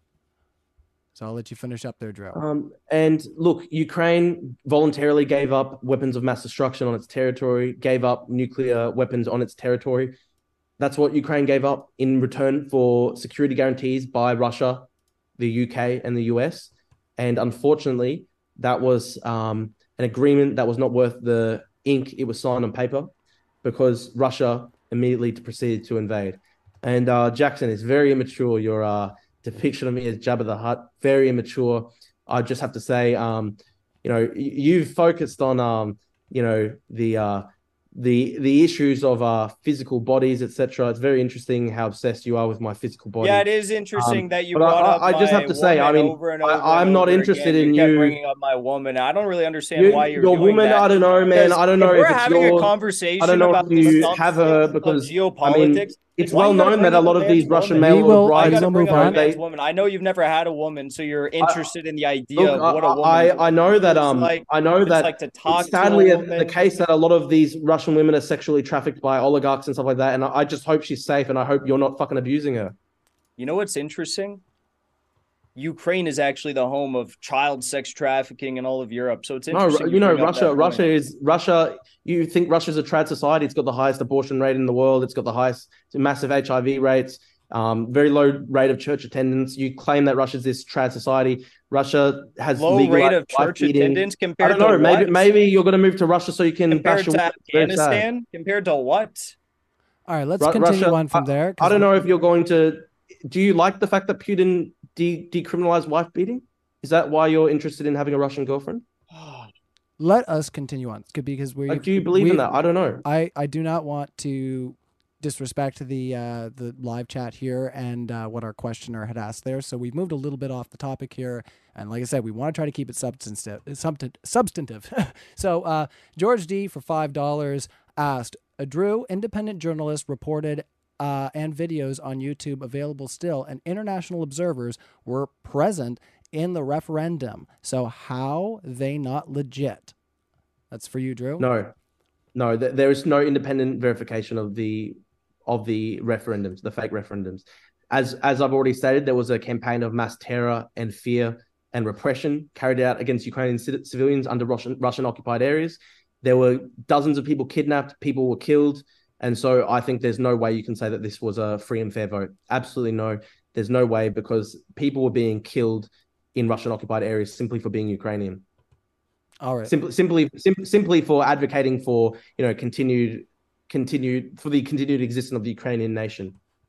All right, thank you. This guy's going to tell you that like Australia is a real country next, or that Taiwan's a real country, or like Tibet Taiwan is a real country, Jackson, and Australia is a real country. He's going to be like, Canada's a real country. Oh my God. Jackson, Canada. Jackson, you Australia, unfortunately, no. you have This burger brain. time to Unfortunately, you have This is my the brain time of to the American respond. exceptionalist. My No matter time how to many respond. times you denounce your own country, you Let's have the give brain of an Jackson, American where this My time question to was for you, respond. Drew. We'll give My time to We're going to respond. give the floor to My time Jackson to here for respond. 20 Okay. seconds here, and then we're going to go to the next question. 20 seconds, I can end Drew's debate. Drew. All right, so you had something to say there? Sorry, go ahead. Yeah. I want him to pay attention to this. If something unfortunate that I would never wish to happen, if something like the United States nuking Australia into the ocean, or if Australia just hypothetically fell into the ocean, would anyone ever notice? Jackson, you are. No, the answer is no. You are no one would hardcore notice. imperialist. You believe in the genocide. You believe in the ocean. genocide and subjugation of countries No one of the would global notice. South, such as Australia. I'm actually the one who's can't fighting even answer the For the colonization sake in of the global South. conversation, I mean, I can ask. I mean, you don't have to, but if you could just answer his question, Drew, just for the sake of the conversation, and then we'll just continue on. Yeah, my answer is Jackson is a unabashed genocidal imperialist. He believes in imperialism and genocide. Can't answer the question. He wants the global South to be forever enslaved. Cannot answer the question. And that's why I'm fighting for Australia would sink in the ocean and no one would notice. Global South as well. Jackson unfortunately believes in the genocide and repression and slavery of other nations, so that Americans continue to feed themselves with burgers as the world burns. Can't answer the question. What Jackson wants. Well, that would be his answer. So whether you feel he answered the question or not, we're going to move on from here, just because we have quite a few Q&As here, and I feel like we're going to keep getting down into these discussion rabbit holes, which is fine. That's kind of what we're here for. So $4.99 from Otter. Jackson, who is responsible for the downing of MH17? How did the LPR and DPR get funded to receive weapons? Irrelevant, nothing burger question. That's my answer. How? 38 Australians were killed. Hundreds of civilians were killed. Gherkin admitted it was him. Australia is not a real country. Oh, very funny, man. Very funny. You believe in genocide and imperialism. You've got a fucking miserable existence. You're basically subhuman because you believe let's in a world not talk about full of war, imperialism, death, genocide. Let's not talk about our other speakers. Let's continue on, please. So, Drew, George D for $5. Why are you spreading rumors that Ozzy Kozak took his life when you and me know he's been given asylum at the Australian-Russian consulate? I've never said that Simeon Boykov took his own life. I know right now he's hiding in the Russian consulate because he tried to assault a Ukrainian Australian elderly man. He tried to push someone down the stairs. This guy's a thug, and he's hiding in the Russian consulate of Sydney because he's a coward, and he's a complete coward. So he's hiding in the Russian consulate of Sydney. I've never said that he committed suicide. That's crazy. But if Simeon wants to denazify himself, go ahead. All right, let's continue on. And I do apologize, Otter, if I missed some of the mudslinging there earlier while I was going through the live chat. I do apologize. I do try to keep it to a minimum, so I'm sorry if either speaker, you feel like I didn't rein somebody in, because I know you guys have been being a bit juicy with each other. So if I missed anything, I'm sorry. I'm doing my best to be fair and also keep an eye on the live chat. So just know that I'm in everybody's corner when it comes to keeping the conversation going and making sure that things are remaining amicable. So that would be my response to you, Otter, and little Miss Betty Page. I'll try to do better in the future as I go. So Otter for $5. Name one time in a democracy where 97% of people agree on anything at all. That's for both of you, I'd say. Well, it doesn't really matter if it's a democracy. It matters if it happened or not. I mean, if you ask 100% of the people by the end of World War II in Nazi Germany, whether or not they like Hitler, I think you'd have the vast majority of people, maybe not that number, but a lot of people probably say, civilians who vote would say, yeah, no, we don't like this guy and we want someone else. So, I think that's an acceptable point you could find in the argument. Yeah. And I think that the coup government that was backed by the West is a comparable force to, they're definitely the ideological inheritors of Hitler and Bandera. And also the last point I'd bring up is it wasn't all of Ukraine that voted. It was specifically two regions of the Donbass. It was Donetsk and Lugansk. It wasn't even, like, from what I understand, it wasn't even Zaporozhye or all of Kharkov. It was just Donetsk and Lugansk. So that would be like asking the question, I guess, to the state of Florida, Florida residents, would you rather have Joe Biden or Ron DeSantis as your governor? Obviously, you're going to have the vast majority of people choose Ron DeSantis, their current governor. So it's just, in certain regions, you have like ethnic enclaves. There you have Russian ethnic enclaves. And they supported becoming independent because they didn't profess to support the coup rule that was backed by the West. The same regions that had 90% vote for independence at the referendum when Ukraine was voting for its independence.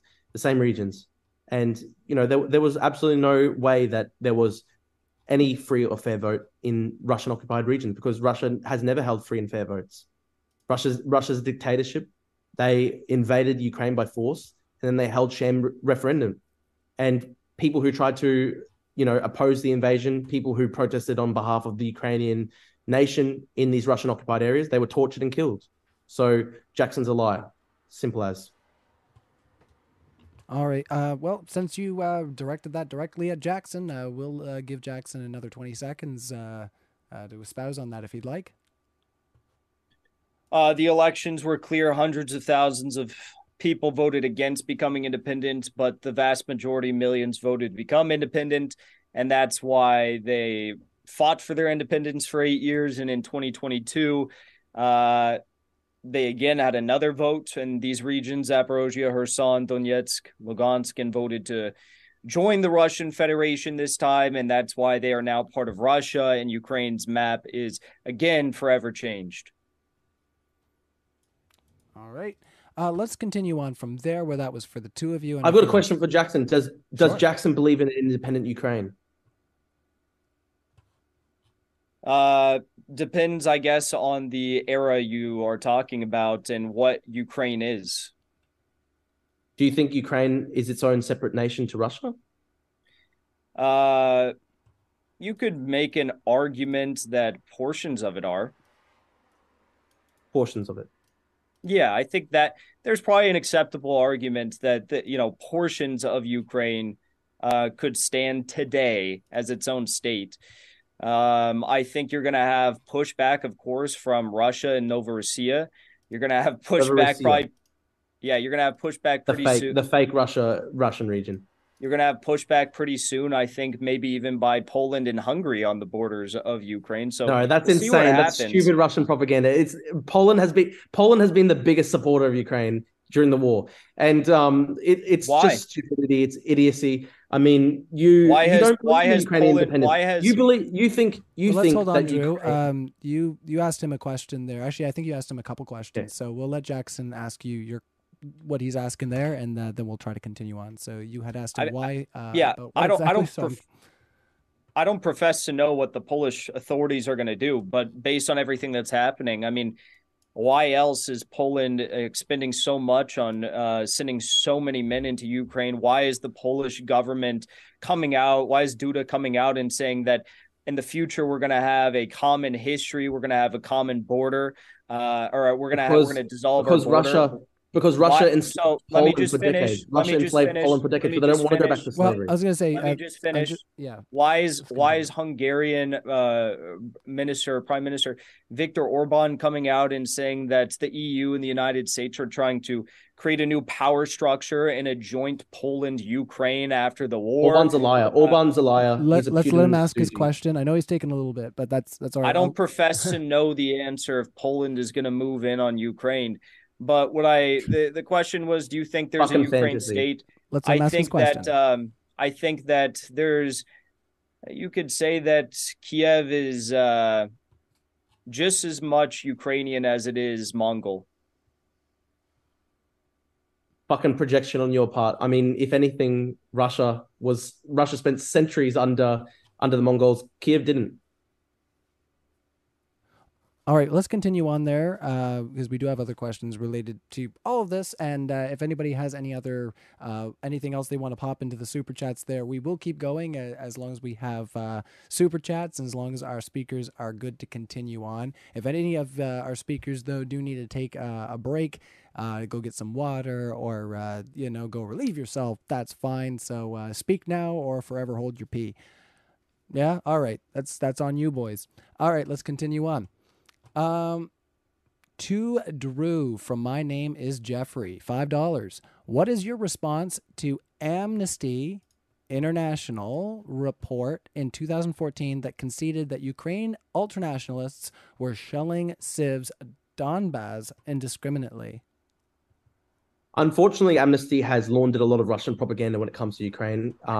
We saw that last year, for example, when Russia invaded. Amnesty laundered Russian propaganda, claiming that Ukraine was targeting civilians because its soldiers were based near civilians, as though Amnesty wanted the Ukrainian soldiers to sleep out in the open so that they could be murdered and killed. I mean, Amnesty has shown itself to be complete stooges when it comes to the Ukraine war, and I don't believe anything Amnesty says when it comes to claims against Ukraine.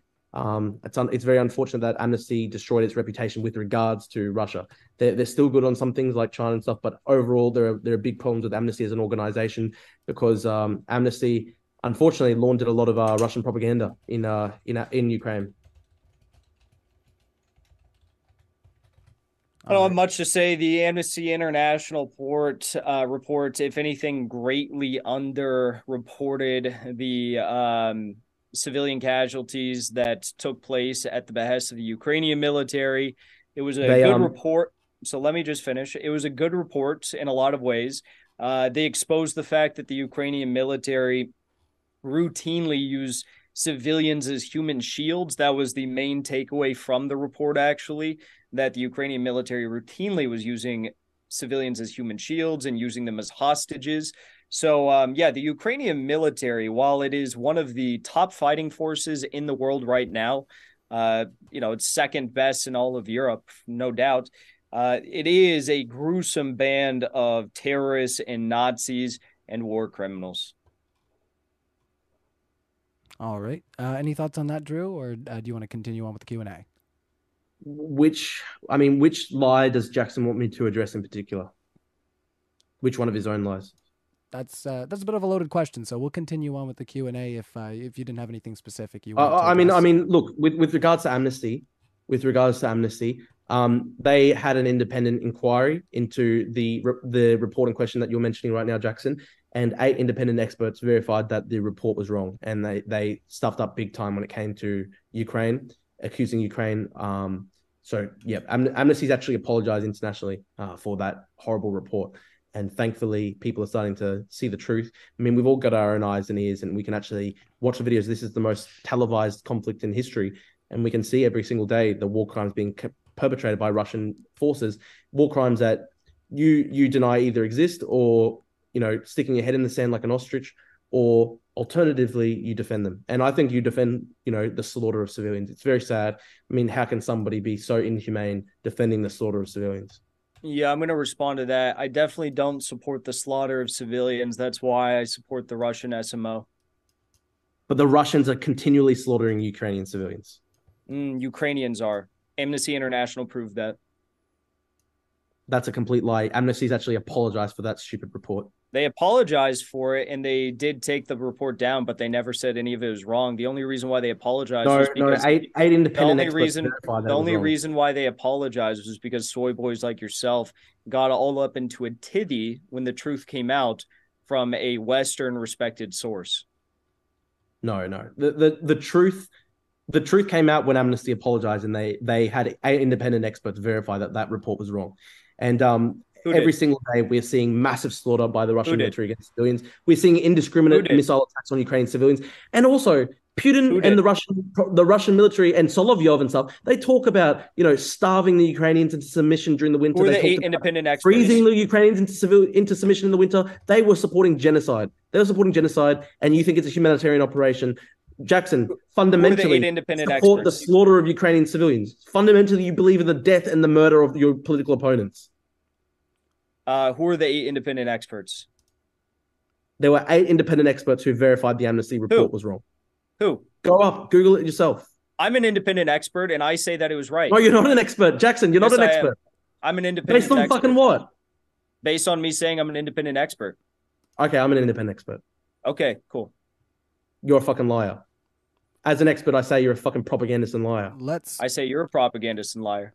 Oh my! Well, we're getting back to our juice again, there, everybody. So these guys are. How the fuck did you go on Solovyov? How did you actually live with yourself? This guy supports nuclear strikes on Kiev. How do you live in your own skin each and every day? Jackson, you have no morals whatsoever. You have no soul. You'll probably burn in hell for all eternity. This is not related to is Russia's war you're essentially Ukraine justified. So let us stop. Like I said, I don't want to go back into mutes at this point. How do you sleep kind of winding down. We're winding down as far as the Q&A. I mean, if you guys want to keep having the Q&A come in, that's great.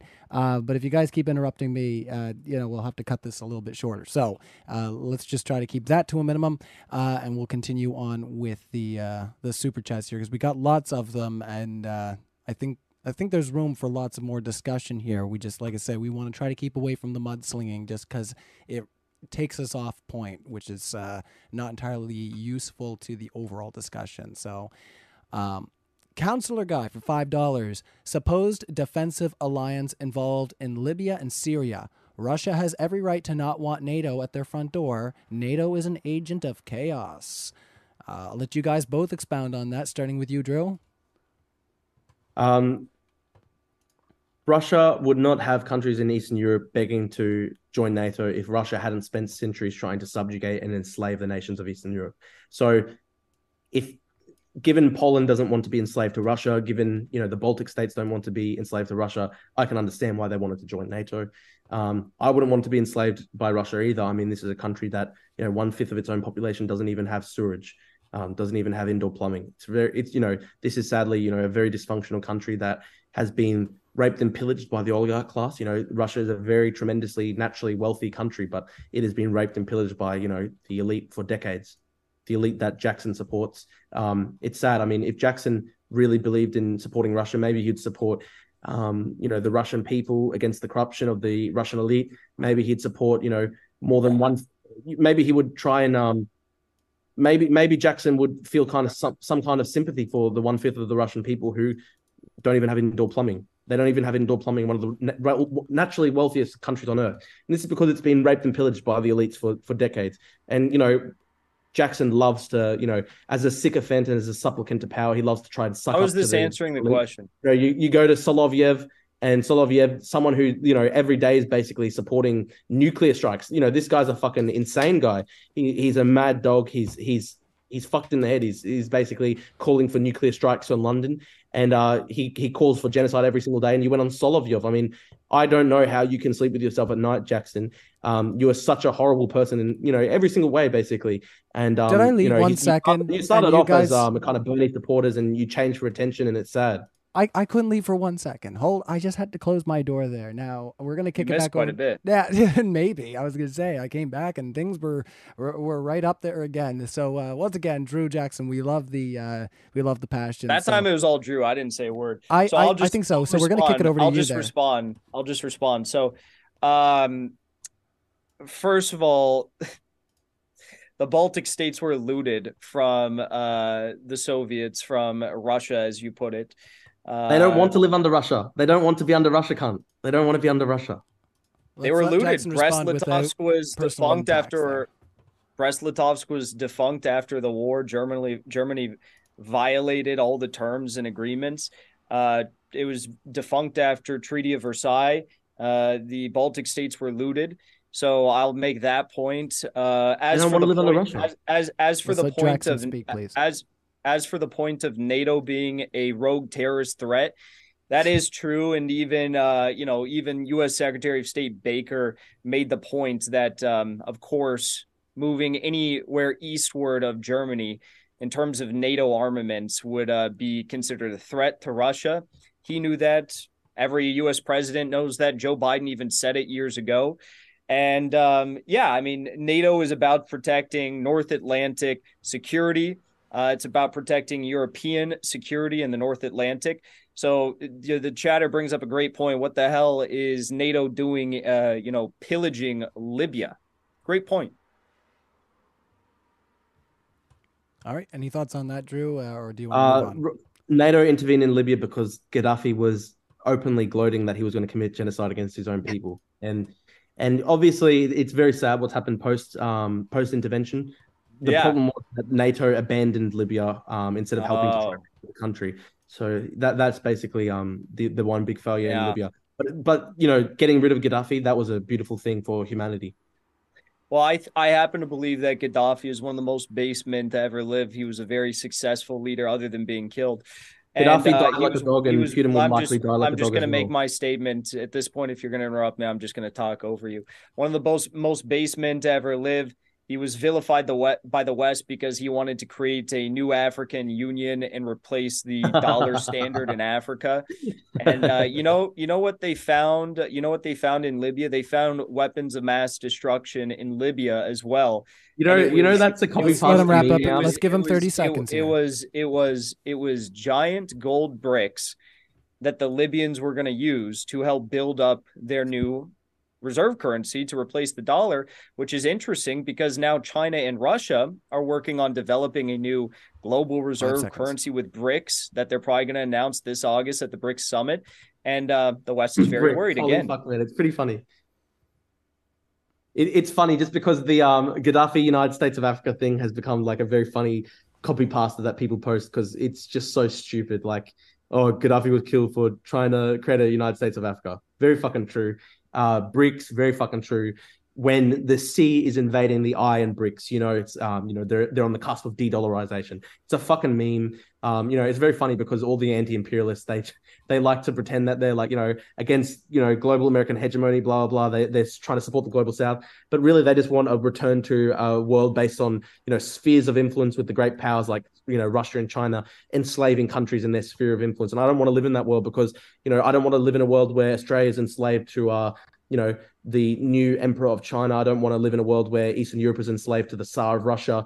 People have a right to self-determination. I'm against colonization. And the biggest colonizing imperialist forces in the world today are, China and Russia. And as a opponent of imperialism, as someone who believes in, self-determination for the global South, I can do no more than support Ukraine to the full maximum of my ability against this imperialist war of conquest.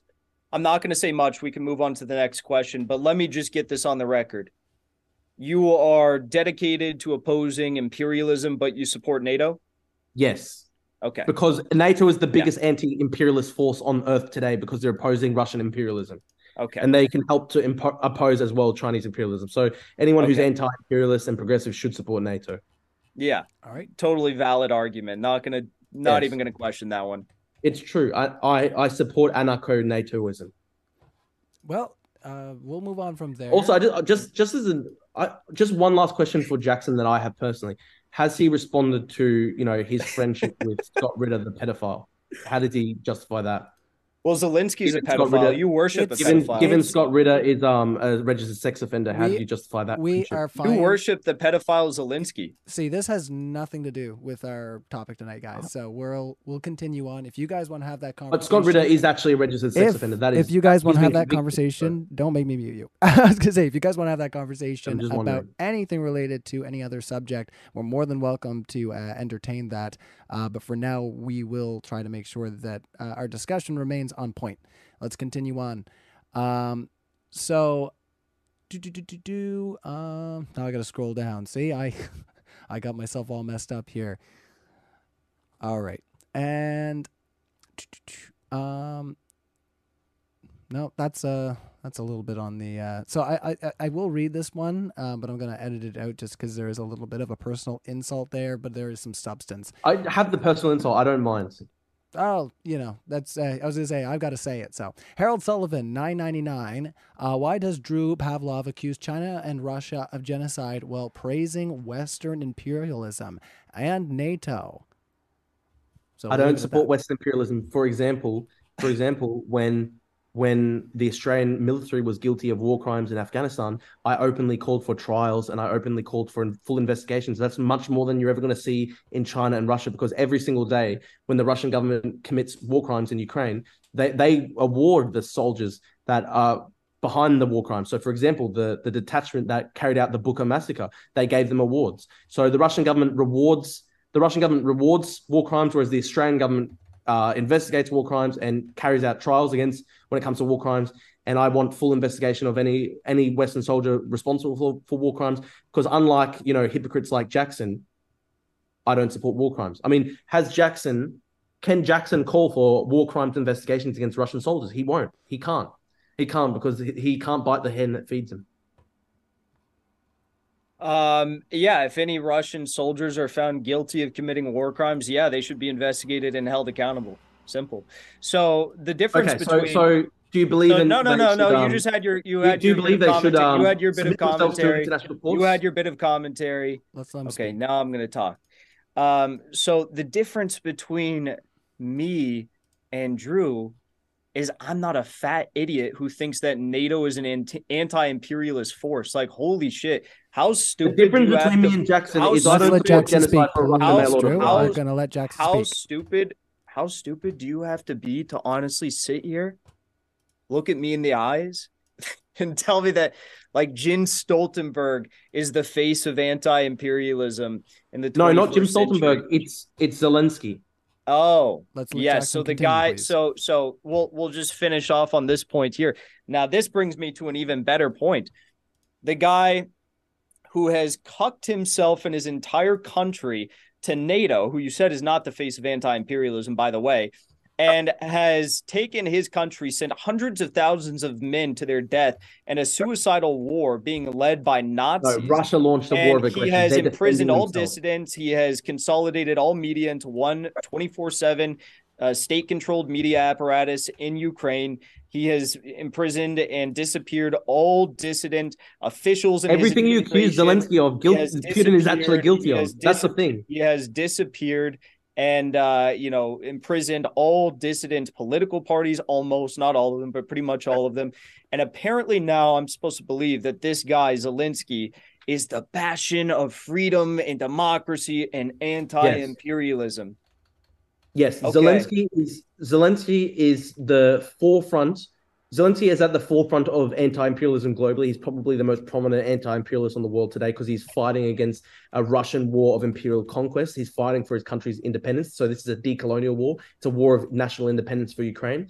And all these, it's very hilarious, Jackson, because all the supposed crimes you allege that Zelensky is guilty of, Putin actually is guilty of. So if you're talking about, a completely destroyed media sphere in Russia where there's absolutely no freedom of speech, there's no freedom of speech in Russia. You can't even call it a war. People who call it a war are arrested. There was a little girl who was taken away from her parents and her dad was actually taken to prison simply because she criticized the war. So, everything you accuse Zelensky of saying he's a dictator, well, Putin's actually guilty of it. And you say, Zelensky took these men to their deaths. No, it's Russia. It's Russia that took these innocent people to their deaths because Russia is the one that is firing tanks. Russia is the one that is firing missiles. Russia is the one that sent tanks over the border. So you say, oh no, the West tried a coup in Ukraine, tried to seize the government of Ukraine. But Russia has invaded with tanks and tried to seize the government of Ukraine and tried to launch a war of imperial conquest and tried to wipe Ukraine from the face of the map. And you defend it. So every single thing you accuse Zelensky of, it's completely it's baseless. It's lies because you're accusing Zelensky of the crimes that the Russians are guilty of. I'm actually not. I'm accusing Zelensky of very unique crimes like disappearing my good friend Gonzalo Lira, putting me on a kill list. He deserved it. Fucking deserved it. Okay, so how are you going to say that Putin is so bad for it when you're saying that Gonzalo Lira, quote unquote, deserved it? It's hilarious. Gonzalo got fucking arrested. Gonzalo got arrested. So let me just finish my point. Let's let Jackson finish up, and you can thank you. Say your piece there. I've been interrupted more in this debate than any debate I've ever participated in, and I still knocked you off the floor. I defeated you. Jackson, you actually got very simple things wrong about Ukraine. No, so look at oh my God. We're going to talk about getting things wrong, Drew. You didn't know the basic facts of anything. And look at you didn't know who I'm going to interrupt again. You don't know who Gherkin was. I'm going to interrupt you here again. Stop interrupting. Because, there's been a lot of interruptions from both of you during the debate. And that's fine. That's part of the open discussion. We got a bit of a delay. But let's let Jackson speak here for 30 seconds there, Drew, and then we'll kick it over to you for 15. I was literally talking about how much I got interrupted, and he couldn't stop his fat mouth from interrupting me again. So, anyways, the point, please. Yeah, it's not respectful, but he hasn't been respectful this entire debate. So, anyways, the point is that Zelensky is a unique criminal, and that he is simultaneously getting fucked in the ass and fucking his entire country in the ass at the same time. It's like what do you call that? Like one of the motorboat situations where like he's getting fucked, but he's also fucking everyone else, and imprisoning all these people, putting me on a kill list, putting lots of people, putting you on a kill list. It's not a kill list, Jackson. It's not a kill list. So wait. This will be the last thing I say. Let's let him finish up. 10 seconds. Last thing I say. Why then, when they killed Daria Dugina and so many others who were Daria deserved it. Stop, please. We're gonna let Jackson speak for 10 seconds to finish up. you say Daria deserved it. I wish no harm upon you ever in my life, but everyone, I'm gonna die someday. When I die, I'm gonna go to heaven. When you die, You're going to hell, Jackson. not so much. So, anyways, when people like Dario Dugina, who was on that list, and many others who've been on that list have actually been assassinated by Kiev authorities or SBU officials or officers, why is it then that they put liquidated over the faces of those people who were killed by Ukrainian authorities on the list? Look, Daria was dealt with because she advocated genocide. She devoted her life to genocide. Her father devoted himself to genocide. The only sad thing is that Dugin wasn't in the car with her. So Daria was on the list, and when she got killed, they put liquidated over her face on the list. And the United States has come out and said it was Ukraine who was behind the killing of her. So are you saying it is a kill list or it's not a kill list? No, it's not a kill list. Just kill the people on the kill list, and then the kill list celebrates the killing of the people on the kill list by Ukraine. There are tens of thousands of people on that particular list, Jackson. You're not important enough to be on any Ukrainian kill list. We're only talking about people like Solovyov, Dugin, the people who are ultimately the most responsible for the war. People like Solovyov, Dugin. These are the people that helped put Russian tanks into Ukraine, and so they deserve it. Dugin's never talked with Putin, so I don't really know what you're talking about there. Dugin advocated genocide. His own quote: "The Ukrainians are a race of sewer dwellers, and they must be genocided." This is his quote, and he also said that the only solution is to kill Ukrainians. That's his quote. So I'm not going to expend tears when Dugin dies. I think Dugin should be at the top of the Ukrainian military target list. So I can't confirm that Dugin has said that or who he was talking about, but let's say hypothetically he did say that, and he has never met Putin, he's never talked to Putin. So how is it that because one guy he's not even that influential in Russia. If you talk to any Russian, they'll tell you that he's very influential. We're talking about the top propagandists, the top 5 or 6 propagandists. If you're going to you can't just keep interrupting. I will just mute you and talk over you to my own audience, which is where the vast majority of people are listening right now. But you bring up this point about Dugin. So Dugin's not even that influential within Russia. He's much more influential within the West and the people who soy out over his comments, which in many cases are base. Can't say I agree with everything he's said, and you agree with the genocide Ukrainians part? But okay, well, I'm just going to mute you now because you can. I'll unmute you when I'm done. So he's someone who's like, I guess you're saying is very influential. It wasn't even him who was killed. It was his daughter who was killed, assassinated. She was 29 years old. She was like, no one even really knew who she was. She's like I guess, journalist or a commentator. And her life was taken because your country that you profess to say is the home of democracy and anti-imperialism massacred her in a car bombing. Massacred her. Jackson. Even Biden admits that. She was a Russian state television propagandist. She visited occupied areas. She helped to mobilize support for the war.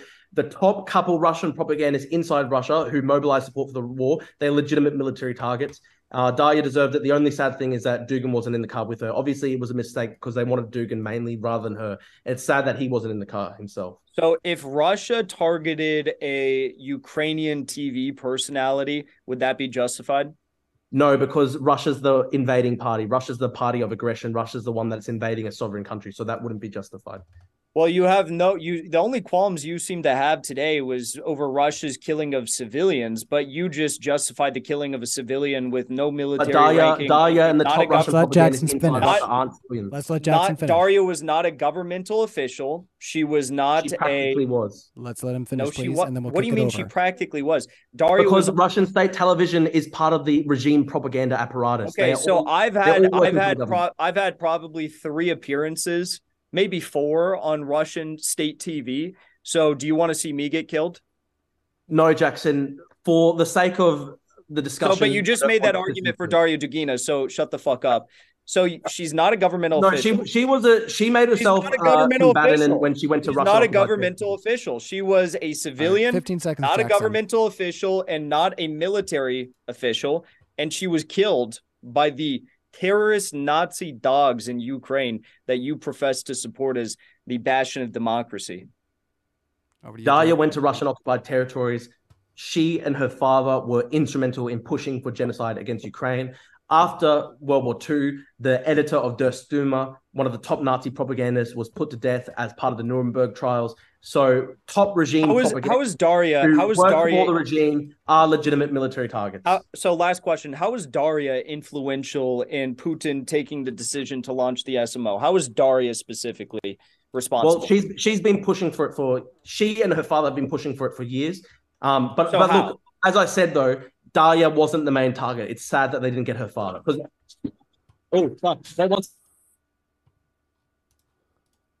the fuck just happened? Oh, we seem to have lost Drew. It's not on my end. We'll give him a second there. But if not, then we'll just continue on now with I really definitely hope the FSB didn't pay him a visit. No, dogs were having a fight. Sad. All good. Oh, sorry to hear that. I know all about that. So let's continue on. We got lots of other questions here, and like I said, to me it sounds like you guys got lots that you can go down that is actually, like I said, relevant to what we're talking about. I know you guys you got a lot of fire towards each other now after the discussion that you had, but it does seem like we're still getting some good juicy discussion out of these super chats. So if you guys are good to keep going, I was just going to say Gonzalo Lira, this fat man who basically made a living trying to encourage men to rape women as part of his creepy dating simulator games. I mean, he was arrested legitimately because he was pushing for the Russian invasion of Ukraine while living in Ukraine. So, for example, during World War II, people who advocated the invasion of the United States were arrested. That's very legitimate. As if he would not have been arrested in Russia if he was advocating for Ukraine in the same manner. No, I'm sorry. So I'm just going to ask that you don't interrupt me while I'm doing the. Sorry. I'm just doing some of the housekeeping here. So I am going to remind everybody that we're still doing our Q&A, and I just wanted to let you guys know, once again, if there's anything you wanted to grab, whether the dogs are fighting or if you want to grab a drink of water, use the restroom, that's fine, and we'll continue on if you guys are still good to go. I know we've gone a little overtime from what we consented to, so Jackson, are you still good? Yeah, I'm good. I think it's funny that Drew called Gonzalo fat. I mean, just look in the mirror, Drew. Okay, well, Are you still bulking? Are you still bulking? Let me continue my housekeeping. It's okay, Jackson. It's okay. Don't soy out. And Drew, still bulking? And Drew, you are still good to continue? I am. I'll go for a bit more. I'll go for a bit more. Thank you, guys. And thank you to our live chat. It's important that we make sure that we are respecting our speakers' time. They're here having this discussion on their own time, so we want to make sure that we're being respectful in our live chat and trying to engage with our subject here of tonight, which is the Russia war in Ukraine justified? So we had an interesting question here. Let me just continue on. I actually had to go into my my old copy and pastes here. So Sunflower, I'd missed your question earlier, but thanks for your question there and being a member here for over a year. Sorry for missing that again. So they'd asked a question here: ignoring any war crimes is a mere act of war by Russia. Is that justified? So ignoring any war crimes is a mere act of war. What do you guys think about that? Ignoring war crimes is a mere act of war. If ignoring war crimes is a mere act of war, then the United States and Britain are sure guilty of a lot of war aggravations against the Soviet Union during the Nuremberg trials. Any thoughts from you there, Drew? Sorry, wait. Can you repeat that? Well, they had to reiterate because I did have to go back here and ask them what their question was. So they had said something along the lines of ignoring any war crimes is the mere act of war by Russia justified. Ignoring the war crimes is that justified? Well, look, even the invasion of Ukraine is a war crime because it is technically against international law a war of aggression. Okay. That would make sense if any country, any power in the West had, I guess, adhered to the UN Charter or international law anytime since Putin took power. I guess that would make sense then. Well, for what it's worth, the American invasion of Iraq, was also completely illegitimate and not justified. So I do not believe in the invasion of sovereign country. All right, I'm sorry to cut you off there. So our super chatter did clarify in our live chat here from Sunflower, and I'm sorry if I'm butchering your question here. They said, I'm asking, ignoring any war crimes by Russia after the fact, was the mere declaration of war by Russia justifiable? So I think we might get that clarified. Justify U.S. participation in a war? Is that what they're saying? I think they're just asking in general, like, you know, if that can be something that's justified based on that. They're saying putting aside the atrocities and war crimes, is Russia's decision to invade Ukraine justified? That's the question, isn't it? I would say that is a good summarization of it. I just it's written out a little strange. Sorry about that, Sunflower, but I think we've got it. So I'll let you expound on that, Jackson. No, I mean, you shouldn't ignore war crimes, but the fact of the matter is Russia did not start the war crimes here. The party who started war crimes was Ukraine, and slaughtering all the civilians in the Donbass over the past 8 years.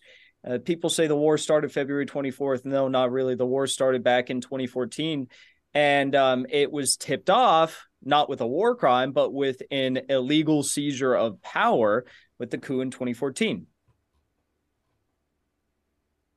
All right. Any other thoughts there from either of you, or shall we move on?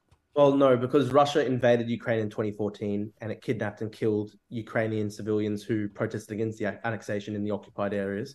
And it was a war of aggression from 2014 onwards on Russia's part. All right. I feel like we've expounded on that, so let's continue on. And thank you again, Sunflower. I'm glad that we got your question, all figured out there. So let's continue on with our super chats. So George D for $5. Jackson, can you Google civilian deaths in Ukraine live right now and read it out loud with the source so Drew can learn something? Did you want to bring up a screen share with the I don't even have to Google it, because he can look on the Euromaidan press, which I don't think he's going to claim is a pro-Russian source. And they, I believe most recently, it was like in January or February, they claimed that there was about 8,500 something civilians who had been killed, which I even think that's a bit low. But that's from Euromaidan press, which is in no way, shape, or form pro-Russian. They're backed by Western governments. And I'm not great at math, but that I'm pretty sure is less than the vast majority of the 15,000 who were killed in the Donbass the years prior to the Russian invasion in February of last year. No. Because basically what's happening is they're only verifying, people who we can confirm with photo evidence have been killed. So, for example, in occupied areas where they can't confirm the death count, they're obviously not counting that. So we will never know, for example, just how many people were killed in Mariupol. So, no, because for the sake of our super chatter, for example, just to be fair, the bombing of the City Drama Theatre, what was the death count there, Jackson? Well, I'm gonna do for a super chatter, and hold on to that point, Drew. I'm just gonna let you all know, just for our live chat, because I did check it out right quick. I went over, and I don't know if anybody thinks this is reputable, but United Nations Human Rights, it's ohcr.org. I looked it up right quick for a super chatter, just to respect what they had asked there for us to look it up. It says right here, according to this source, that there's been 19,324 civilian casualties. So I'll let you guys expound a little bit on the on what I've uncovered here, whether you think the source is reputable and what you think that number means. So Drew, I'll let you kick it back into your question, but just for the sake of our super chatter, I did want to make sure that we respected their ask and looked that up. So that's for you, and we'll kick it back over to you, Drew. Well, just for example, in places that saw the worst fighting, for example, Bakhmut or Mariupol, we don't know the full civilian death count. And so I'm asking Jackson, for example, with just as one example, take the example of the City Drama Theatre bombing, where there were hundreds of civilians that were bombed. What was the death count there? You don't know. So we do know actually roughly how many have been killed, because Russia and Ukraine both have to report numbers for this, and there are oftentimes international observers on site who get to at least see. There weren't international observers in Mariupol. Red Cross?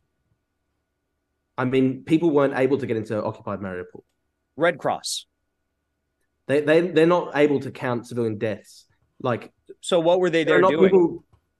No, Red Cross, even Red Cross's operations were severely restricted by Russia. For example, what were they doing? There were big efforts by Red Cross, for example, to try and evacuate some of the some of the Ukrainian soldiers, and Russia soldiers. No. Yes, no. Soldiers. No, none of them were. Red Cross didn't evacuate a single Ukrainian soldier. No, but they were advocating for a deal to be struck, and this was ignored by Russia. So why'd you say that they played a big role in evacuating Ukrainian soldiers when you and I both know? Don't interrupt me. Don't interrupt me. Don't interrupt me. You and I both know. Stop interrupting me. Let's let him finish up. 15 seconds. You and I both know that Red Cross went in. The deal was for Red Cross to go in, evacuate civilians that were being held by Ukrainians in the Azov, steelwork factory bunker, and then also to get any civilians who had been killed out of there so they could give the families or whoever the bodies and give them a proper burial. So no, they didn't. In fact, the individuals who were down there that Red Cross did in fact come into contact with, who were Ukrainian soldiers, were all captured by Russia, and they were strip searched, and Russia actually filmed all of their Nazi Hitler tattoos one by one. Red Cross wanted to strike a deal with Russia to evacuate some of the soldiers. This was ignored. Let's actually see Red Cross's quotations. I mean, Red Cross itself said the situation in Mariupol is apocalyptic. It called for a ceasefire. This was completely ignored. The Red Cross tried to create civilian evacuation corridors. Russia bombed the civilian evacuation corridors. So we don't know the full total of the number of people who were killed by Russia in Mariupol. Red Cross said, Red Cross denounced the apocalyptic destruction in Mariupol. Yeah, apocalyptic destruction of a city that had been evacuated. And there were civilians there. City officials reported. I mean, city officials. Okay, I literally can't do this debate if you're just going to interrupt me every few seconds. Let's try not to. So I'm going to give you one more chance. It is literally impossible to debate you if you are going to interrupt me every time I speak. Okay, Drew? So be a good boy and keep your mouth shut, okay? Shut the fuck up, Jackson. Come on. Keep your fucking fat mouth hold on. shut. We are moving away from our discussion. But let me finish my point. 15 seconds, You made the claim that Ukrainian soldiers were being evacuated by Red Cross. No. I countered that claim. And that claim is just that claim is just as false as the claim that the laughable, insanely shameful and laughable claim that 50,000 civilians were killed in Mariupol. Do you know how insane of a comment that is? Back to you, Drew. It's not. Firstly, I didn't claim that Red Cross evacuated Ukrainian soldiers. I said they wanted to do a deal for that. No, that's not what you said. Let him speak, Jackson. No, that is what I said. Red Cross wanted to do a deal for the evacuation of soldiers, and this was ignored by Russia. There was Russian bombing of the civilian evacuation corridors. This is a confirmed fact. And we don't know the full death toll in Mariupol. We know that by April, the estimate was 25,000 civilians. This was the mayor, and this was Ukrainian authorities saying, tens of thousands. There were discoveries of 10,000 new mass graves. This is satellite figures. Associated Press said death toll may be up to 3 times that figure. So we can't know the full number, but we know it was tens of thousands of people. And Russia was bombing the evacuation checkpoints. Russia bombed the Mariupol maternity hospital. Russia bombed the children's hospital. It was completely apocalyptic what Russia was doing. Can you explain, Jackson? Can you explain to us why Russia bombed the maternity hospital and the children's hospital in Mariupol? 100%, because the Ukrainian fighters had taken over these buildings, as Amnesty International cited and noted in the report, and they were using these civilians in the buildings as human shields, as well as an Azovstal. And they were firing. They created de facto military targets on civilian infrastructure. The Ukrainian military is so stupid. They even put out footage and photography of Ukrainian soldiers staging military bases inside of school gymnasiums inside of Mariupol. So, this is a very well documented fact. And do you trust the credibility of Amnesty International, considering you keep on citing them? No, I trust the credibility of photography. Because Amnesty International, June 30, 2022. Wait, shut the fuck up. Let's let Jackson finish his point there. Shut the fuck up. Was a war crime. Shut the fuck up. You asked a question there, Drew, so we'll let Jackson finish up. I trust the veracity of the photos and videos of Ukrainian soldiers fighting from otherwise civilian zones, as you would put it, that they had turned into de facto military targets. Russia was attacking civilian targets. This is why it was a war basically of an extermination in Mariupol. Russia was targeting civilian targets from the start. They attacked the maternity hospital. They attacked the children's hospital. They bombed the theater. There were hundreds of civilians holed up in there. As I said earlier, they scrawled in Russian on the pavement outside, "Children present." Russian fighter jets bombed the Mariupol theater. Hundreds were killed. This is a confirmed war crime. There's photo evidence of the destruction of the theater, and we have proof that there were hundreds of civilians inside the theater when it was bombed. So you can't justify that. You can't explain that, Jackson. You have no answer for that because it is absolutely indefensible. I can answer that and I can defend that because, as with the Azovstal Steelworks bunker, that was a just military target because there was hundreds, if not. Actually, I think there was the Mariupol theater was a justified military target. Drew, we're giving him 30 seconds here. If you could please try not to interrupt here, because I don't want to have to keep placing you on the mute there and then having to unmute you. So we'll just let Jackson finish up his point here for 15 seconds. Yes. The reason why, and I'm going to take a little longer than 15 seconds because he just went on and on and on. The reason why these zones or these buildings are considered military targets is because Amnesty International and the Ukrainian military have both admitted to the fact that they've turned these buildings into military targets. And we have tons of proof of that, from gymnasiums to hospitals to the Azovstal Steelworks plant, which is where the battle finished. And lo and behold, that's a civilian target, but there was thousands of Ukrainian soldiers fighting from within the insides of the Azovstal Steelworks bunker. So you'd probably call that a civilian target. My response is, if that's a civilian zone, why on earth are Ukrainian soldiers fighting from inside of the civilian zone? You have no justification. You say that the Mariupol theater was a military target. That is crazy. There are hundreds of civilians inside. Ukrainian forces were not present there. This is a complete lie. You're justifying war crimes against civilians. It is very obvious from the very start of the conflict that Russia was targeting civilian zones. And that is why Putin 10 seconds. And all the top Russian propagandists were crowing about how they were going to freeze Ukraine into submission. They're targeting civilian infrastructure. They're targeting civilian infrastructure from the start of the invasion. They're trying to freeze Ukraine, trying to starve Ukraine into hunger and submission. So it's very obvious from the very start, Russia has targeted civilian areas because they want to, they're copying the same strategy that they used in Grozny and in Aleppo. They want to basically make the city unlivable. They want to make the entire country unlivable for civilians so that the whole regime, so that the regime can come in and seize all the land. This is what they want. They want to, they want to make life unbearable for civilians. And this is genocide because by creating the conditions whereby life is impossible for civilians, that is genocide. That is actually under the Genocide Convention. All right. So, and I gave you an example where 500 Ukrainians were killed at the Mariupol theater, and you were just saying it was a military target. It's a military target, and that's fucking sick. All right, over to you, Jackson. He's called you out there, so we'll kick it over to you for another minute there. I mean, I don't have anything to say. I've made my point over and over. When you have a military that's turning active civilian zones into military targets, that is, first of all, illegal. They are using the civilians as human shields. Amnesty International proved that, and Ukrainian military release photographs and video prove that.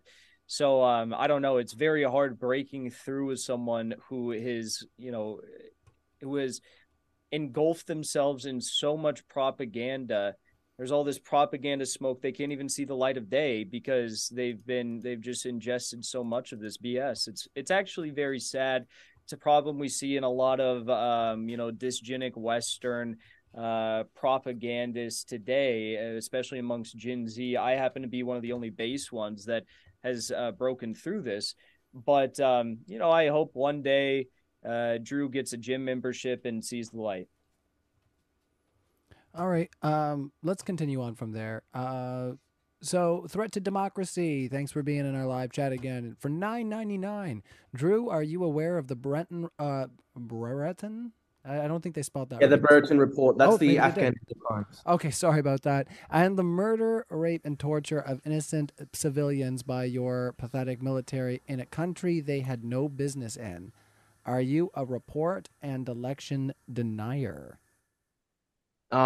Firstly, I don't believe the Brereton report contains rape allegations.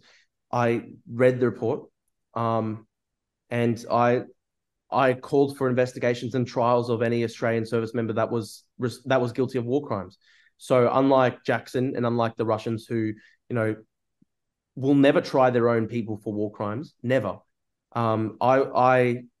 I'm against war crimes. If Australian forces carry out war crimes, then I'll call it out and I'll call for trials and I'll call for prosecutions because, I don't support war crimes. It's very simple. The point that Australia had no business in Afghanistan, look, 9/11 was launched from Afghanistan by the Al-Qaeda forces that were loyal to the Taliban. So there was justification originally for, the intervention in Afghanistan. Unfortunately, it lost its way. And, Bush went into Iraq, which was a total disaster and the wrong thing to do. So, that was really wrong. But I am against Australian war crimes in Afghanistan. I called for prosecutions and trials because I'm not a hypocrite like Jackson. I'll never call for, I'll never defend war crimes. I'm not going to say, oh, those are justified military targets when we're talking about the bombing of hundreds of civilians in drama theaters in Mariupol. War crimes. You support the number one war criminal on the face of the planet today. You support the ISIS of Europe. You support the Osama bin Laden of Europe. You literally don't know. You're talking about Putin, right? No, the ISIS of Europe, the number one war criminal. That would be Volodymyr Zelensky and his Azovite soldiers. You might have been right that it is one Volodymyr. It's Volodymyr Putin. If there's not one Zelensky. man responsible for more war crimes and more civilian death over the past 50 years than anyone else in Europe, I'd have to say it is Volodymyr Zelensky. That is complete fantasy. Jackson, you're living in an alternative reality, in an alternative universe. It's really sad. You're living inside a simulation. The Matrix has completely got you. You live inside of Australia. The whole country is a simulation at this point. Again, very funny. No one would notice if Australia is saying. All right, you talk about mainstream media propaganda. You just buy up Russian propaganda. You buy up Russian propaganda every single day. Do they broadcast CNN in Australia? Do they broadcast CNN down there? I don't watch CNN. Let's move on, guys, because we've lost sight of our substance here. And that happens, and that's fine. Like I said, it's going to get juicy. I've got based beautiful sausage dogs. Please don't interrupt. I'm so sorry. Have this sad apartment in LA with a fucking male. Drew, let's not. Fun life. Yours sucks. All right, we're going to keep going with the super chats and keep it on subject because, like I said, we want to be able to keep this on point. Fat baby and Hitler. If I'd have to mute you, I will, and we're not going to do any more mudslinging. We got a lot of super chats. There's a lot of people that want to hear from you. So, like I said, I don't want to indiscriminately kick one of you out of the Zoom for not following the rules. I'm pretty chill as far as trying to keep the conversation going. But let's not keep pushing the buttons here. I got 2 kids. I know how to do it. My name is Jeffrey. $5 to Drew. Did I already read this one?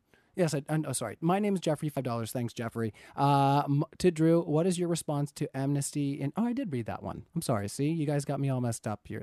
I'm gonna blame you guys for squabbling. No, I'm kidding. I enjoy it. You guys are having fun. Let's see here. Supposed defensive alliance. I did not read that one. Sorry. So I had to read through. Counselor Guy, $5. Supposed defensive alliance involved in Libya and Syria. Russia has every right to not want NATO at their front door. NATO is an agent of chaos. I think we did that one. We did that one too. I got to delete some of these. All right. No worries. Sorry, guys. 2 seconds. That's what I get for trying to go back and find super chats from people that are like, "Are you gonna read my super chat?" And I'm like, I'm sorry. Maybe I missed that. I have a question for Drew. Let's go for it while I get myself. All right, sorted. Well, you figure that out. I Drew, have it. how do you feel about all the accusations on Twitter and Discord that you've been fucking your dogs? Very funny. Very fucking funny, man. No, I'm serious. So stupid. All right, Very that's not a valid question. My poor dogs had a fight. My poor dogs had a fight earlier in the chat. No, I know you've been having difficulties with women. I know you've had. I'm very sorry that you don't have any. So we don't have any. I look after the dogs. We got so many juicy questions, guys. Let's try not to break any rules here, so we can keep going on here. And yeah, I'm glad I'm talking over you because I can hear you. Threat to democracy 499. How does Drew feel about the Nazis in Ukraine who are proud Nazis who swear to cleanse Ukraine of Russian-speaking and Russian-born citizens? Any thoughts there on that one? Every single country has a far-right menacing presence. Every single country, Australia has it, America has it, every single country on earth, Russia has it. Russia has probably more neo-Nazis than Ukraine. So, for example, like one of the founders of Wagner has SS tattoos on his collarbones. So, Russia has a massive neo-Nazi problem itself. Every country, unfortunately, has these far-right elements. And, thankfully in Ukraine, they're very marginalized. They didn't even get 2% of the vote at the recent parliamentary elections. They didn't even get into the parliament. They're very marginalized. You compare that to, say, America, where the far right is, big chunk of Congress. You compare that to Russia, where the far right is in power with Putin. And even one of the founders of Wagner has SS tattoos on his collarbones. It's very sad. Yeah, I'll respond to that too. These Nazis were in power from 2014 to 2019 for the most part, and they still exert the power of the bullet upon Zelensky's head, even though they're just mainly been held to holding these military ranks now. But I thank Putin for going in and helping the people of the Donbass, the ethnic Russians who are being slaughtered by these Nazis. And Russia's I also, I'm not done. I'm not done. Finish up. 15 seconds. Please buddy. Let me finish. It will be quick. I want everyone to comment in the chat now. #save Drew's dog, because I hope that just like Putin saved the people from the Nazis in the Donbass, someone saves Drew's dog, because that dog, we don't really know what's happening. I hear these theories, but we should all want to save Drew's dog. Oh, that's terribly not on topic. So we'll continue on and see if we can get something more out of here. So threat to democracy. Dogs had a fight. I'm trying to protect them. So threat to the democracy. Other dogs fought with Matt. We got a lot of super chats here. We want to respect our audience. So threat to democracy 499. Drew, you don't have to answer this. He asked, are you over 18 and have you attended higher education after junior high or high school? Curious as to where he learned his communication skills. So you can comment on that, or we can just skip it because it's somewhat a little on the edge there. Genius. Really related, is it? I'm 24 years old. I graduated with I graduated high school with brilliant marks. I was in the top 5% of the graduating cohort in Queensland, and I have almost finished my university. I have almost perfect grade 7 point average. So, which is high distinction. So, I've been invited to speak at Oxford University. So, I'm very, very proud of my education background. All right, excellent. And where we're getting that question there, we'll just ask, where can everybody find you, fellas? Just before I go to the next super chat, we got some links in the description, of course. And if we don't, we'll have them shortly. But if you guys want to tell everybody where they can find you guys in the future. Well, if they want to, they can find me on Twitter, Drew Pavlou, and I'm on Instagram and YouTube and all these sorts of different platforms just under Drew Pavlou. All right, and you, Jackson? At Jackson Hinkle everywhere. I know everyone's probably going to want to follow along, so I'm on Twitter, Rumble, YouTube, and that's about it. All right. I just got to undo the screen change that I did for you there. All right. I got your face back in there. All right, let's continue on with our super chats. So Goran, $20. Wait, no one wanted to ask me where my college experience was? I mean, if you want to espouse, I mean, it's not really related, and we should try to keep it quick. But for sure, if you want to give us 15 seconds and describe, are you over 18 and did you attend a higher education? Sure, if you want to answer that, you go for it. Yeah, 15 seconds. I'll answer that. So I was not indoctrinated at a liberal propaganda university like Drew Pavlou.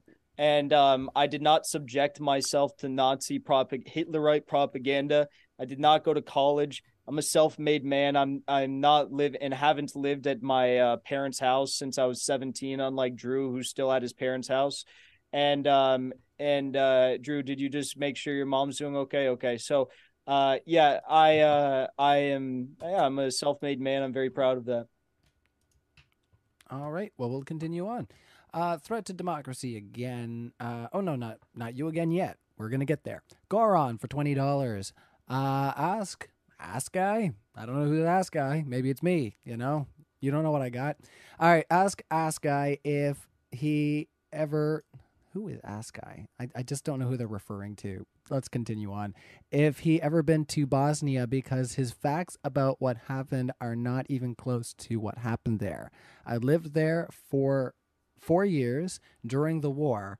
I hope he didn't just watch CNN, BBC, and so on. So I think that's for you there, Drew.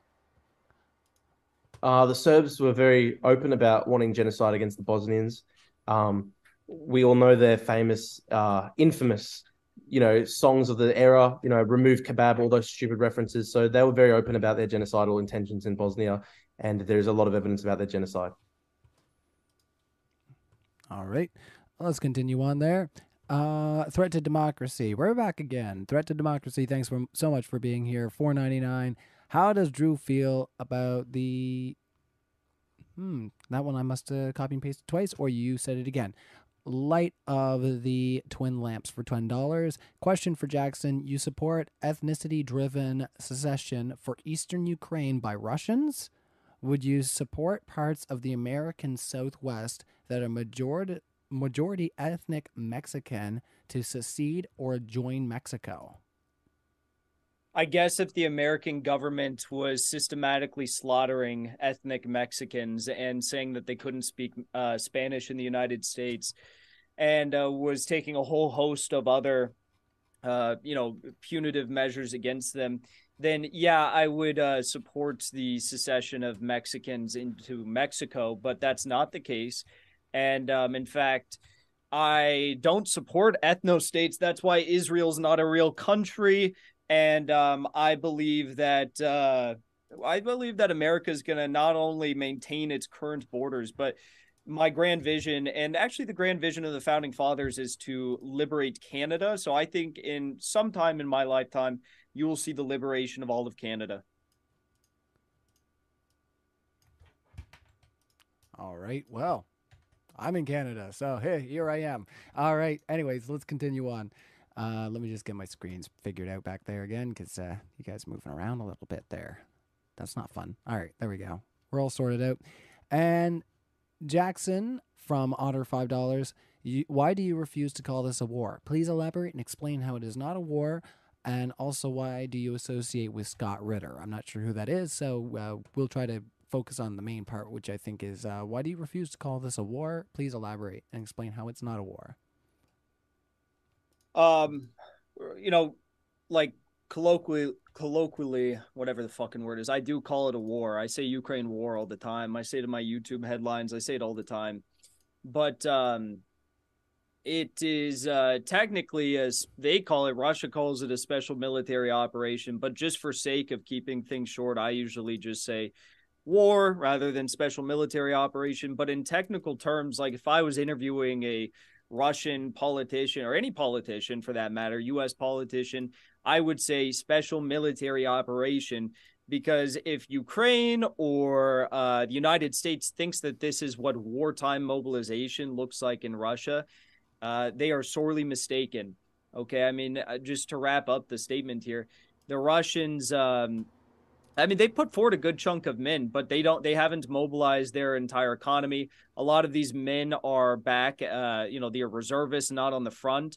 They have extremely high turnover on the front. Like most Russian fighters don't spend more than a day on the front, with the exception of the fighting we saw in Bakhmut, which took the headlines the past few weeks when Russia liberated it. And, you asked, what does a Russian war look like? A Russian war looks like 27 million people dying for the cause of, maintaining the Russian sovereignty and Russian culture. And they are dead serious when it comes to defending their land, their territory, their people. And this is in no way, shape, or form anything close to a wartime mobilization. All right. Any thoughts over there, Drew, or do you want to continue on? It's a joke to pretend that Russia hasn't basically been waging total war. They are going deep into their post-World War II military stockpiles. For example, they're bringing tanks out of storage that were used in the 60s and 70s. And so, this has been a war of total mobilization for Russia, and they've lost. They haven't been able to take Kiev.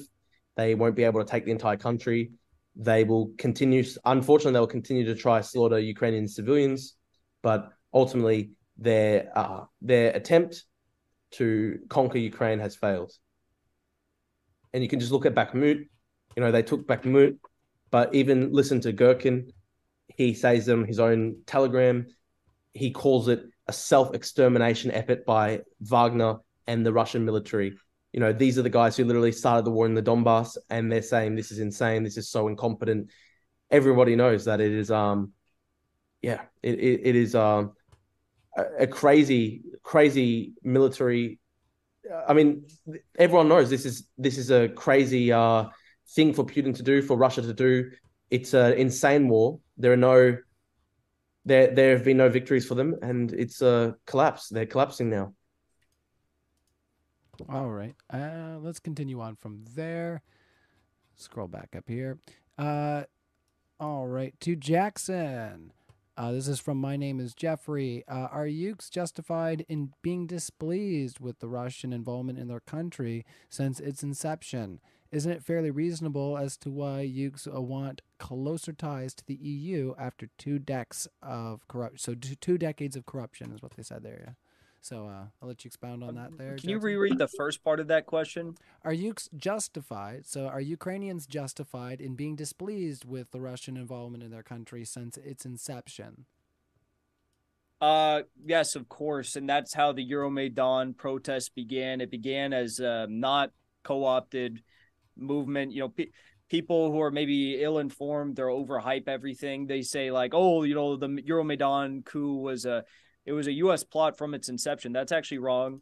Euromaidan started off with noble intentions. Intentions I disagree with, I guess, but noble in the sense that it was not a CIA, plot from the very beginning.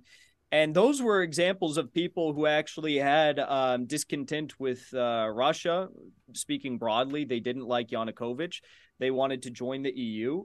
And you have to remember, though, that there's a lot of people in Ukraine who also oppose the EU. That's why Yanukovych was democratically elected, and they had to force him out to appoint someone who was pro-EU, which was Petro Poroshenko. They couldn't get it done through a vote because there weren't enough pro-EU voices within Ukraine. So they had to install him through a violent coup. All right.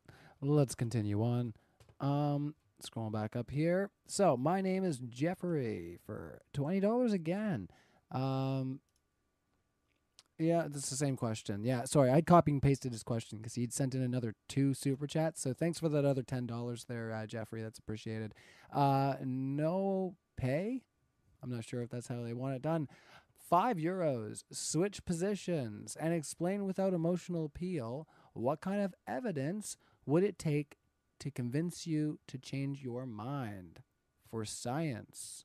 So if you were in each other's shoes, what would be the thing that would change your mind and make you think that, the otherwise? So I guess I'll just ask it individually here for the super chatter. Jackson, if you thought the war was unjustified, what would be the thing that you would say that makes it justified? What would be that one thing that you would say that put me over? Oh, I mean, well, isn't that kind of what I just spent the whole time talking about? I think a more interesting argument would be if I was in Drew, what would prompt me to take Drew's position I at think so this as well. point? I think the way they phrased it, that might be what they want, but it seems like they're kind of looking for like that opposite approach. But I do agree with you that I think it would be a little more interesting to say like, what would convince you, Jackson, that Okay, you're well, yeah, incorrect? my answer to their question would be everything I guess I said throughout the entirety of this debate, because that is all the proof, and that's as much as I can do to argue. So I mean, like, that is right. That's what it's asking. Um, as for what would convince me to flip in Drew's position, I don't know if I could ever flip in Drew's position, but something that would make me say I don't support Russia anymore in their military operation is if they decided that they were going to roguely start attacking civilians. That would be something. If they disproportionately decided to escalate the war, that's something. Um, those are two big ones. Okay. And what about you, Drew? So I think we'll keep on theme with that. What would change your mind at this point if you found out what would like? Is there a piece of information that you can think of that you'd be like, okay, the war in Russia is justified? What would be something that you would turn your table kind of deal? Look, if Ukraine had launched an invasion of Russia in 2022, that brutally targeted civilians, that was, um, you know, a war of imperial conquest. It was based on the magical thinking that there was no such thing as a Russian nation and that all Russians must be subordinate to the Ukrainians. Then I would not support Ukraine. So you would have to basically flap.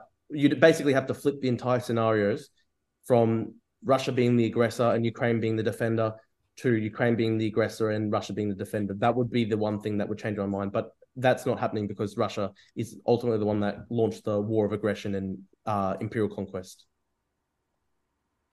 All right. Let's try to continue on from there. That was no pay we got from that. Harlod, Shacklebond, $5. Can you just Google his opinion already, Jackson? He has a mainstream media source for you to explain. So we can move on from there, but I think they're calling you out a little bit, Drew, and talking to Jackson. I think they're calling you out for using mainstream talking points. So you guys can elaborate on that if you'd like, or we can just move on because it's not super, we kind of hammered, I think, those ideas, but it's up to you guys. I don't know. Like, I feel like we've covered a lot of ground already regarding that.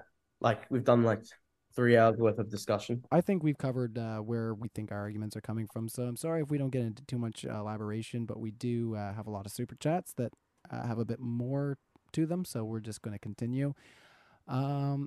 Question for you though, that's a little off the wall. Why you got a go boss Z for $5 says, Drew, would you consider a debate with the guy from the Duran? Maybe From where? Sorry. from the Duran, it's called, or Duran. I'm not sure. It says maybe it could be set up. That might be somebody to look into. So if you don't know who it is, we'll check it out. And Spell it. I don't know. I don't know. Duran. Look, I don't know who they're referring to right now. So I have no idea either. So let's continue on and keep it on point. But we'll check that out later. Thanks for the suggestion there, you go boss, and your $5 in the super chat there. Threat to democracy. Now you need to stop popping up here in my copy and paste list. H&L $9.99.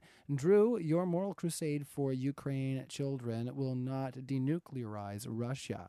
Free trade and expanding pacifying Western culture over people surrender nukes. South Africa. And then it says, don't kill me. I'm not sure if that's... Wait, sorry, what was it? So I think the overall thing here is your moral crusade for Ukraine children will not denuclearize Russia. Free trade and expandifying... so they're saying that free trade and expanding pacifying Western culture will. So I'm not. Yeah, Okay. I'm not I sure if you really have any know. thoughts Like, on I that. mean, Not really sure necessarily what they're trying to get at. Like, I don't think countries change through trade. Pretty much, Russia and China have basically demonstrated the fallacy of that idea. All right, let's continue on. Um, um, Now there's a new one. My name is Jeffrey. $10. JP, does the West similarly enslave country through predatory IMF loans?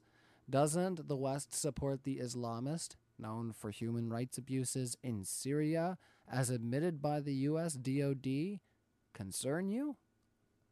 Over to you there, Jackson. You know what?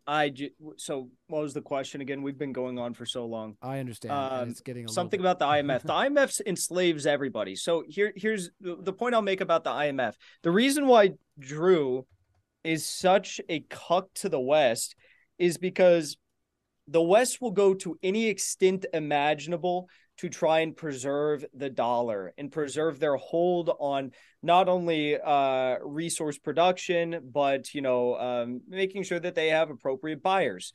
And this war in Ukraine, there's a lot of reasons for it. But the main reason for this, the main reason for the coup, the main reason for the Western effort to depose Putin is that they are worried that Russia is sovereign. They are worried that Russia and China are sovereign. They're working together. They're building BRICS. They're going to replace the dollar global reserve currency. They're worried that Russia is one of the largest commodity holding nations and commodities producing nations in the world, and they had a pretty good relationship with Europe prior to this war beginning. And they're worried that at the end of the day, Russia and China might be able to overpower Western hegemonic forces in terms of, purchasing power, GDP, their international relations. And that is also now happening because, BRICS already surpasses the EU. And there's 30 plus countries applying to join BRICS. And that is without a doubt going to surpass the economic holds that the West has held for so many years upon the rest of the world in a chokehold. And that's why this is all happening. I mean, it does have to do with economics. It has to do with the Malthusian economic agenda that is pushed by so many in the West. And it's age-old fight of, should we produce more and grow more, whether it was communism, whether it's, whatever we have in Russia today or the communism of China versus the Western degrowth Malthusian agenda of degrowth and depopulation. All right, let's try continue on. And from My Name is Jeffrey again for $10. Thanks again, Jeffrey. JP, isn't there a hypocrisy in claiming NATO/EU stands for anti-IMP or anti-imp while they are supporting? I'm gonna butcher this. While they are supporting Azerbaijan and its ethnic cleansing of Armenians and Artsakh via cutting supply from entering the region. Excuse me if I butchered that, but I hope that all makes sense. Isn't there hypocrisy in claiming NATO/EU stands for anti-imp while they are supporting Azerbaijan and its ethnic cleansing of Armenians and the Artsakh? Actually, I actually am very angry about the EU supporting Azerbaijan. Azerbaijan is waging pretty open ethnic cleansing and genocidal warfare against the Armenians. I very much oppose the EU gas deals with Azerbaijan. That's a horrible thing that they're doing. All right. Any thoughts there, Jackson, where that was for you, or do you want to continue on from there? That might be a moment of agreement. Yeah, there's any number of countries you could point to. The former Yugoslavia, Libya, I think are the ones that most people point to. All right. Let's continue on. Otter for $5. Actually, yeah, let's see here. Otter, in quotations, I think we should kill Ukrainians. There can't be any other talk. Dugin said in one video addressed to his followers at the time in August 21st, 2022. Simple Google search. So, do either of you know who this Dugin guy is that they're talking about, or Dugin, or? Dugin. Yeah, I mean, like, Drew probably wants me to respond to that. He's already, we've discussed this, but, I already claimed I don't support the killing of civilians in Ukraine. I think everyone knows Dugin's talking about the Ukrainian government and military apparatus. But even that, I don't support the killing of the government. I think they should be dealt with at an international tribunal, but I don't support their killing. And I think that, Dugin, his daughter was killed by Ukrainian intelligence car bombing operation. He's probably very upset, and that's why he said that. Right. And your thoughts on that, Drew? Because I think Dugin called for the genocide of Ukrainians in 2014. That quote's from 2014. And that's why he was targeted by the Ukrainians with the attempted assassination. Unfortunately, they didn't get Dugin. They got his daughter. His daughter was still a genocidal supporter of the invasion of Ukraine. So, but it's a sad thing that they didn't get Dugin. I mean, Dugin is a straight up genocidaire. He wants genocide against Ukrainians. That's what he's been pushing for more than, like almost 9 years now. And it's just sad that Ukraine hasn't gotten Dugin yet. All right. Let's continue on here. And I'm so sorry if anybody in the super chat feels like we didn't get around to digging into your question. Whatever answer we do get, that is how our speaker is answering that question. So, and any confusion we will try to sort out. So, I have a question. When did Dugin say that? Like, can you cite the actual source? But like where? Because I always see people say that he said that, and I've never seen any evidence. I've never really cared because there's so many lies. But just find the moment in which he said that for me, and you can take some time. But I actually have the original Facebook post, but it's in Russian, and I obviously don't speak Russian. Okay, well, can you send it to me on Twitter? Yes, I'll share it on Twitter. All right. Getting it. Did you want to do that now, or did you want to carry on with the Q&A? So I don't mind. Oh yeah, continue on. I'm going to look at it. All right, yeah, because we can do screen shares, we can do review. That's fine. So let's continue on. Outer for another $5. If Putin is not a dictator, then why did he get rid of term limits? He was a president for 2 terms, 8 years, and is on his 11th consecutive year. Putin? If Putin is not a dictator, then why did he get rid of term limits? Okay, why did Angela Merkel serve for 10 plus years as Chancellor of Germany? Is she a dictator? Drew, I'm still waiting for the. I'm posting it now. Firstly, I don't even like Merkel. She's an idiot. But secondly, man, you can't vote against Putin in Russia. It's impossible. You can't oppose him. Do you think a Russian election could depose Putin? It's impossible. All right. Well, let's continue on. Threat to democracy. $4.99. You need to stop popping up here. All right. Harold Sullivan. Yeah, I was going to say, nothing wrong with his question. It's just that I must have copied and pasted it at least 3 times here. So I keep reading it, and I'm like, how did that get here again? Harold Sullivan, $4.99. Harold. In the past, Drew called for breaking up of Russia through NATO intervention. So by his logic... Drew, where's the... I'm posting it, Jackson. Give it a second, man. How long does it take to post this? Because I'm giving the exact image. I thought you said you had the Facebook posts. All right. So yes, I'm getting it. I'm finding it. And by the way, again, you claimed that he called for the genocide and the mass killing of Ukrainians. So let's hope that's in there because I've got the genocide one, and I'm getting the kill one. The kill one was why he got sacked from his position at a Russian university. Okay, so let's see it. I'm getting it. All right, when you get that, just let us know, and we'll do a screen share. We'll check it out. That's no problem. It always adds better context. So the question is from Harold Sullivan, $4.99. In the past, Drew has called for the breaking up of Russia through NATO intervention. By his logic, he would be no better than Dugin. So no, over to you, Drew. No, because I've called for the decolonization of Russia and the imprisoned indigenous peoples of Russia. I've not called for the military breakup of Russia. I'm calling for decolonization. Drew, do you support the decolonization of America too? I certainly support self-determination for the indigenous peoples of America. So you support the United? So you say certainly reparations and things like this. No, but do you support decolonization, like America turning the land back to Indians? In some cases, yes. What about the Indians who took the land from other Indians? Do you think that those Indians should then give the land back to the first Indians who had it? That is something that the colonizers like to say. They like to pretend that there were no indigenous peoples in the original area. They like to pretend that indigenous peoples When did I say that? No, this is the subtext of what you're saying. No, I'm saying Indians had fights over different territory over Not years. not in every single case. Yeah, but hypothetically, if we gave the land back to a certain tribe of Indians, like the Ahichman Indians, would you say to those Ahichman that they should then turn the land back over to the Indians that held the land prior to the Ahichman? Listen, Jackson. What I'm talking about is in some cases there should be land redistributions for indigenous peoples. It's very simple, very obvious. There should be more economic opportunity for indigenous peoples.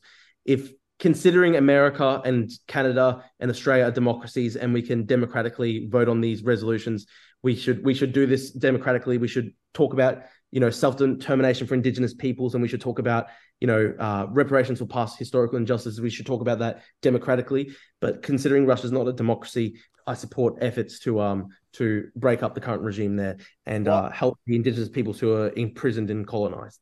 I support giving the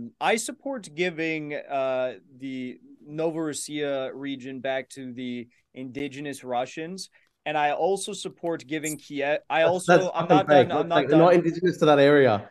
If anything, Russia wiped out the indigenous Tatar inhabitants of that area. I'm not done. I'm also supportive of the idea of turning the Kiev Oblast region over to the indigenous Mongols. That's fucking stupid, man. Well, the Mongol invasion. Russia was the country that was occupied by the Mongols. It was not Ukraine. Kiev was not occupied by Mongols.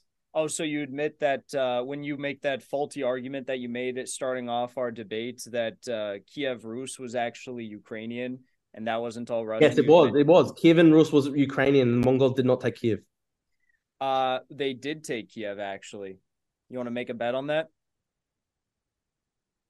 Okay, fair. So they did take Kiev, but fucking idiot. But I think turn Kiev over back to the Mongols. Russia spent centuries under the Mongols, whereas Ukraine comparatively had a far lesser historical experience there.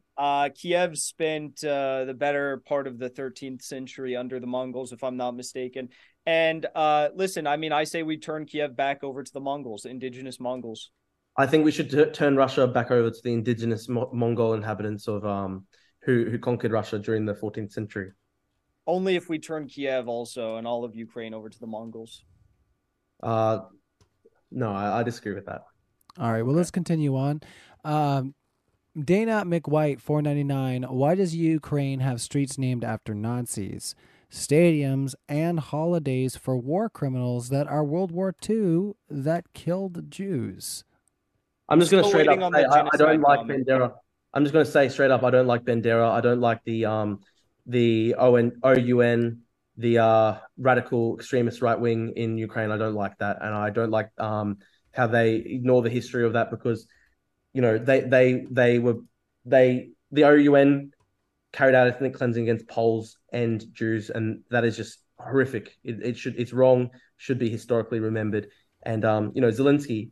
But let's not get bogged down in the details here because Zelensky, the president of Ukraine, elected by 70% of the Ukrainian people, Zelensky is the descendant of Holocaust victims themselves, and the radical right wing today in Ukraine is marginalized because they didn't even get 2%. They didn't even clear the 2% threshold to enter the parliament.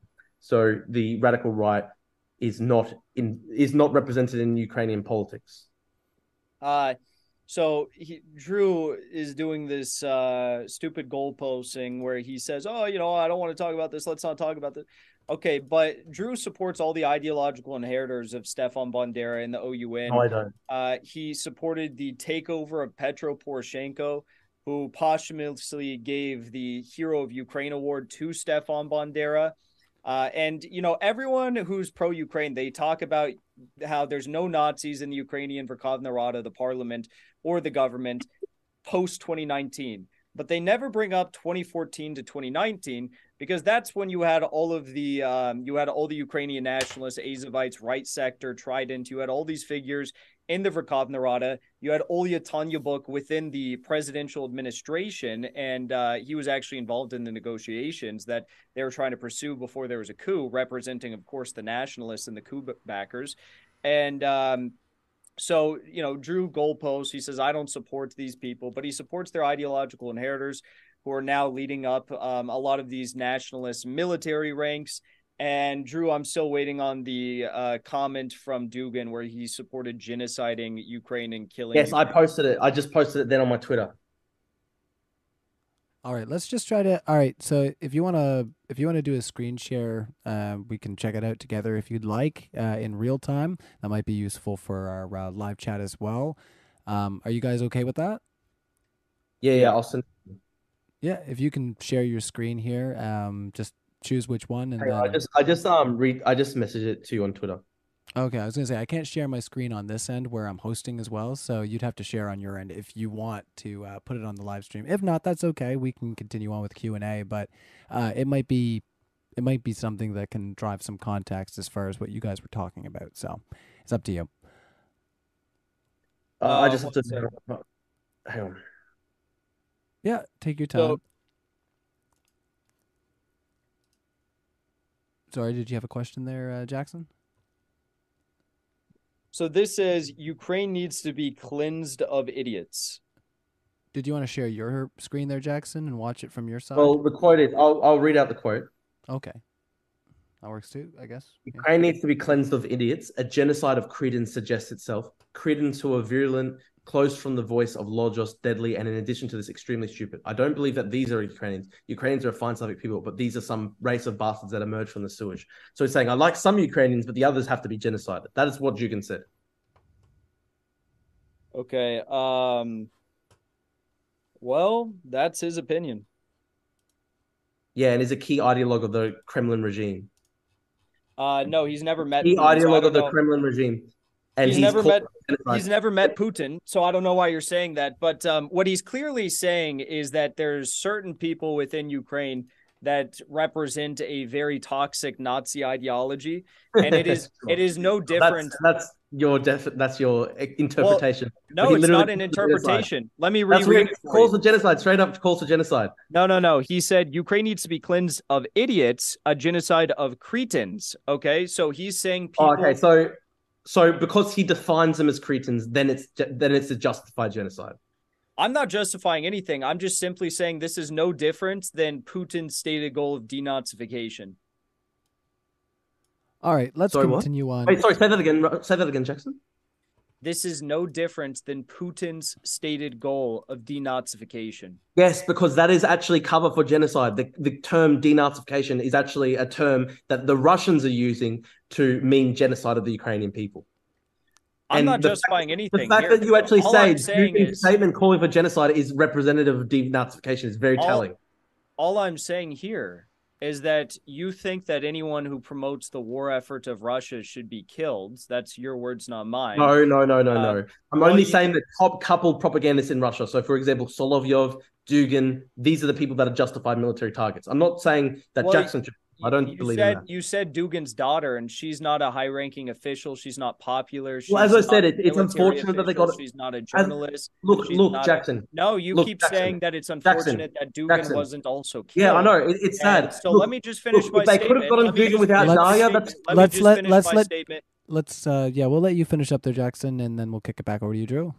So I'm not justifying anything. I think anyone who justifies this should have their YouTube channel banned. But what I'm saying is that Putin has a stated goal of there's Nazis in Ukraine who won't stop killing the ethnic Russians despite however many peace deals. So we need to pursue denazification.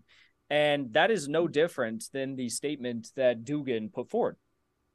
Yes, because Dugin is calling for genocide and Putin is also calling for genocide. And you're calling for a genocide of those that didn't even participate. No. Let me finish. You're calling. That's wrong. Yes. It's a lie.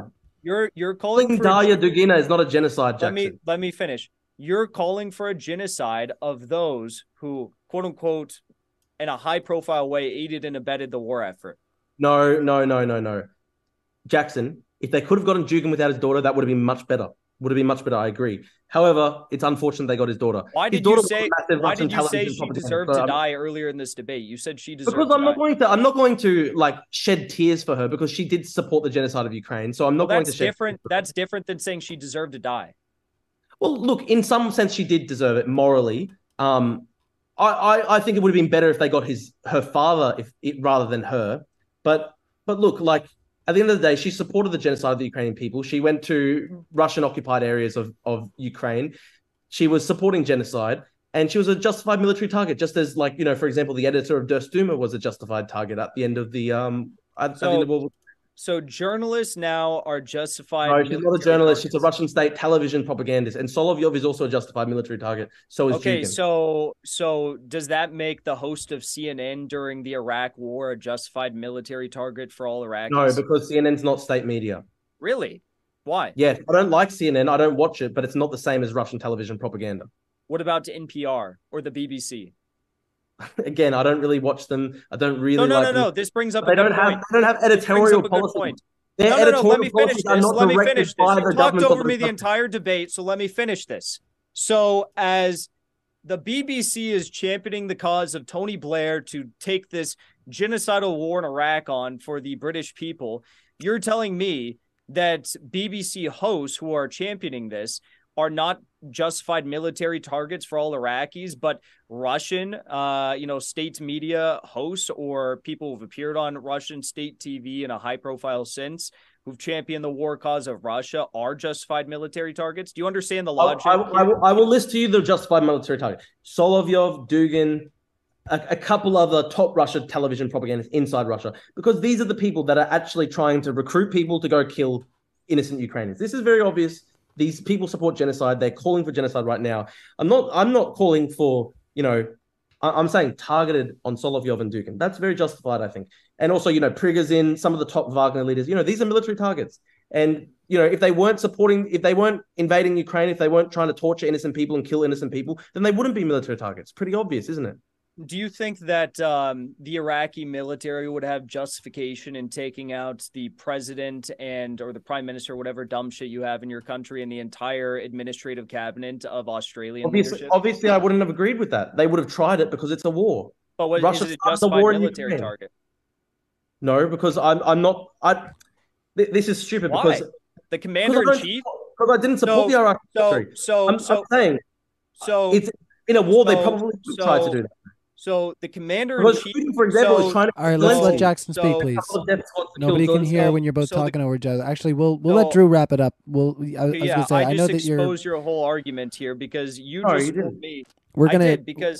I just exposed the whole fraud of your argument. So you're telling me that the commander-in-chief of a military is not a just military target? No, they would have tried to target. Like, obviously. But you said that it's not a just military target. Let me finish talking. Let's let Drew. You said that the Australian... It's pretty obvious. All right, Jackson, let's let Drew inject here. I'm just going to mute you if you're going to do this. I'll just mute you for my audience. Can I respond? Thank you. Yeah, as soon as I'm done. Well, sorry, Jackson. You did interrupt him first. No, I'm going to finish my statement here because he interrupted me before that. We'll give you 15 seconds.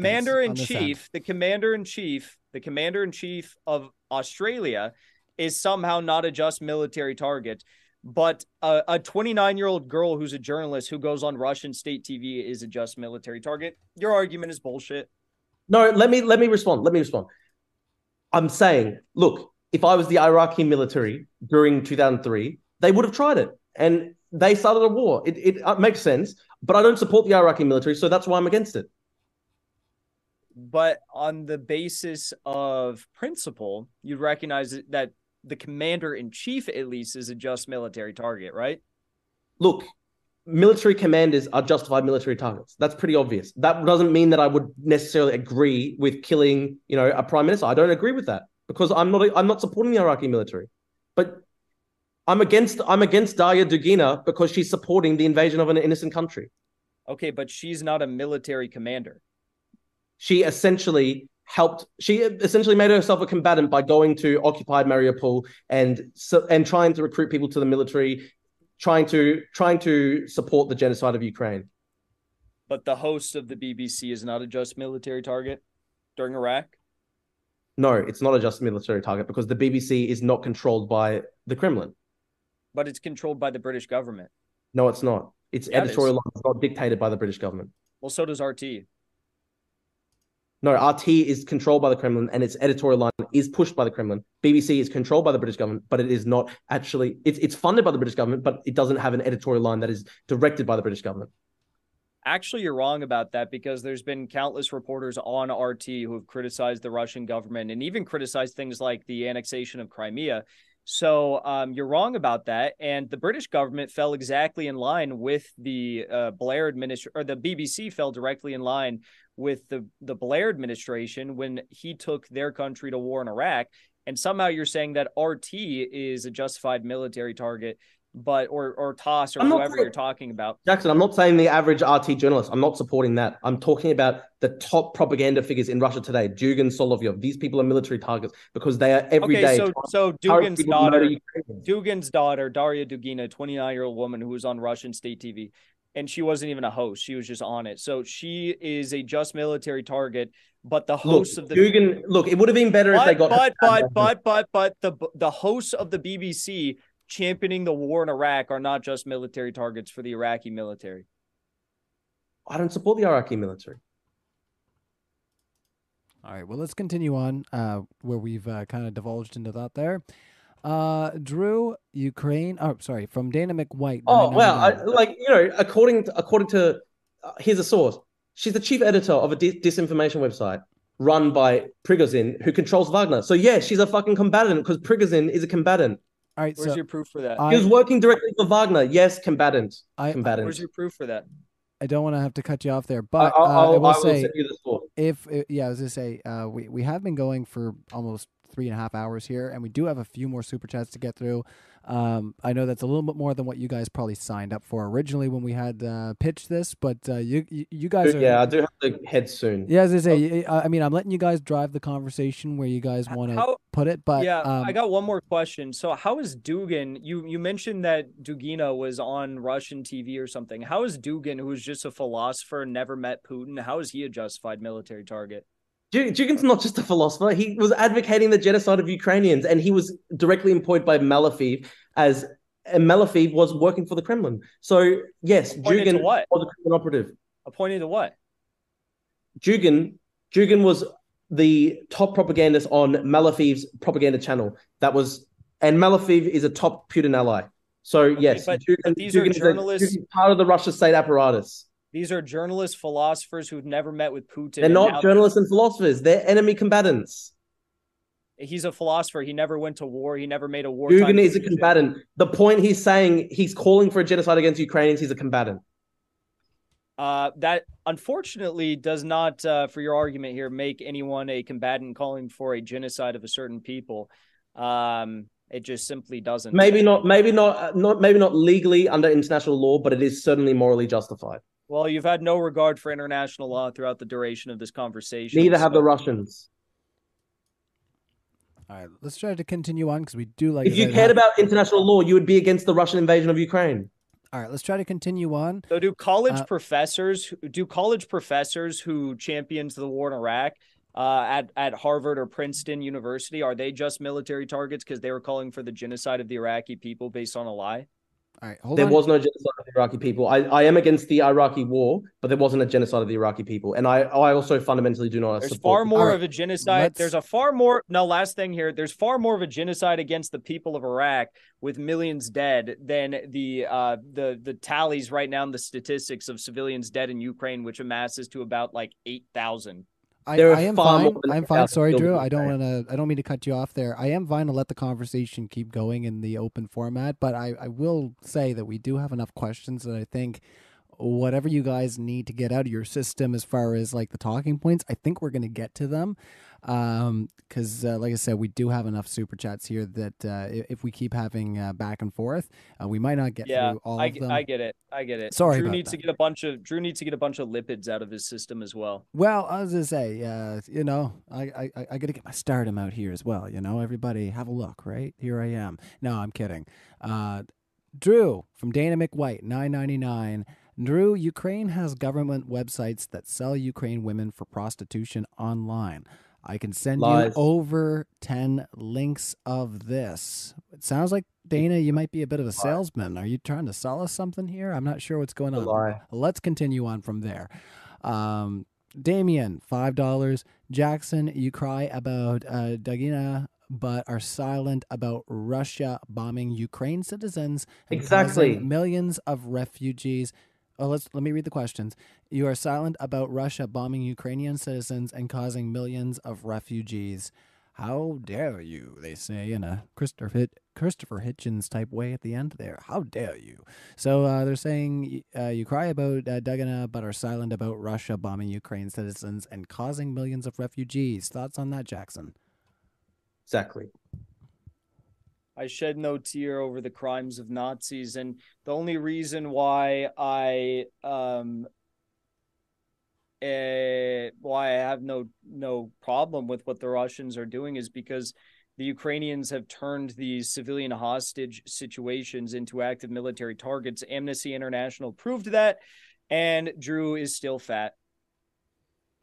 Jackson supports the genocide of the Ukrainian people. He supports mass murder, torture, rape of children and women in Ukraine. And he wants us to cry over Daria Dugina. Fuck that. I'm not going to cry over Daria Dugina. Right. She supported the genocide. She supported the rape and torture and murder of civilians too. Well, you guys opened the door on the ad homs there, so I did everything I could live chat to try to keep it civil here. But we're getting extra juicy, and there's not a whole lot I can do about that because I don't want to be putting these guys on mute every couple of minutes here. And you know, they're not talking over each other too much. There's a bit of interruption, but we're doing what we can. So, Smithy for $5. Drew, why you support acts of terrorism on civilian by car bombing and call yourself a human rights activist? Don't dodge this question by using your dog. So there's been a couple questions here. We're just going to wrap them all up about something about a car bombing. I don't know. Yeah, Daria Dugina was killed in a car bomb. As I said, it would have been much more preferable if they got her father, who was, basically the top Russia pro-genocide propagandist today. Would have been much more preferable if they got her father. Daria herself did, however, work for Wagner, and she was a supporter of genocide in Ukraine. She did not work for Wagner. That's a lie. She worked for Wagner's chief, Prigozhin. No, that's a lie. And these, if you're talking about terrorism, she's the one. She, her father, Prigozhin, Solovyov, every day they're advocating terror bombing raids on Ukrainian civilians. They're advocating the genocide of Ukrainians. Hundreds of thousands have been killed. Hundreds of thousands of civilians have been killed already. The Russians, the Putin and the Russians, they were crowing over how they were going to starve and freeze the Ukrainians to death in the winter. They were crowing about that. They've targeted civilian infrastructure at the very start of the conflict. They've carried out genocidal war crimes all across the country. And if you're going to talk about, Daria Dugina, that's an act of terrorism. No, the act of terrorism is Russia invading Ukraine and terrorizing the Ukrainian people. Just yesterday, we saw school children terror fleeing for their lives. Wrap it up. You're saying wrap it up about Stop crying. Wrap it up. So again, crocodile tears. Jackson thinks it's funny that Ukrainian school children are terrorized. Jackson, we're going to give him 20 seconds. Jackson thinks it's funny. Jackson thinks it's funny when Ukrainian school children are terrorized by missiles indiscriminately hitting Kiev. Jackson thinks it's funny. So if anyone here is inhumane and supporting terrorism, it's Jackson, not me. I'm supporting Ukraine's effort to defend itself, and the people who the top Russian propagandists inside Russia who support genocide, they should not live comfortable lives. Wrap it up. Let's wrap it up. Yeah. No, I have to respond briefly to that. That's fine. But we want to try to keep it to 30 seconds if that's cool. Okay, and please don't interrupt me for the next 30 seconds. So, what's so crazy and just blatantly asinine about Drew's argument here is he says, well, Daria Dugina, who is a journalist, should be killed by the Ukrainians because she allegedly, I don't even buy this, I haven't seen this, but let's just take his argument at face value. She allegedly was a journalist for a media outlet that was owned by the Wagner chief. Shut the fuck up, you fat fuck. So she was a journalist for the journalistic outlets that was in part owned by Yevgeny Prigozhin, who also, in coordination with owning many businesses.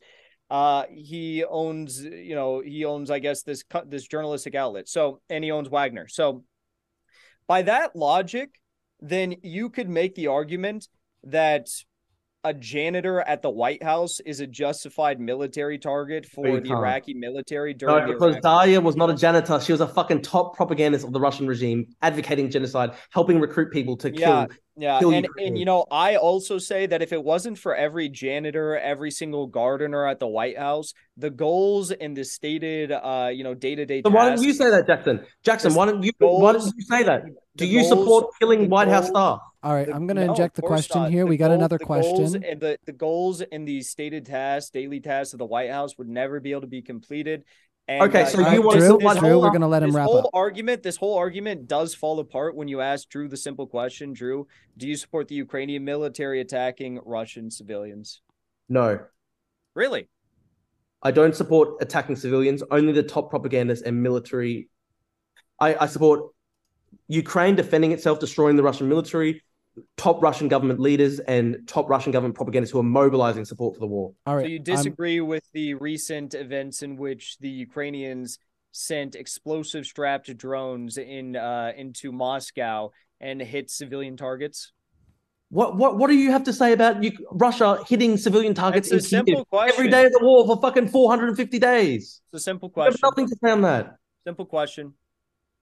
Simple question. You support civilian infrastructure attacked by Russia every day. All right, let's continue on. No, we're not continuing on with this type of dialogue. Such insane hypocrisy. Answer the You're question. asking me. We have Q&A. We have Q&A, and it is not. Yet the Ukrainians are suffering the Sorry, most. Drew. All right. Like I said, I don't want to. I'm going to open up the Zoom call. Don't make me open up the Zoom call. I'm trying to keep an eye on the YouTube. All right, come on, guys. Keep things easy on me if you can. All right. Open question. Putin is good. Discuss. That's from Captain Waffles. We're going to do 1 minute back and forths. We're going to try not to interrupt each other and try not to speak about each other the best that we can. So over to you, Drew. 1 minute. Putin's good. Discuss. War criminal, genocidaire, somebody who wants to return Russia, Ukraine, centuries into the past, into a past of imperial conquest and Tsardom and mass repression. He is one of the biggest thieves in the world because he has stolen so much from the Russian people. And, this is somebody who has sanctioned the rape of Ukrainian civilians, the torture of Ukrainian civilians, the bombing of Ukrainian civilians, the rape of Ukrainian civilians. Ukrainian kids have been raped by Russian troops at points in this war. So Putin is responsible for all these crimes. He's a horrible war criminal. He's a horrible genocidal war criminal.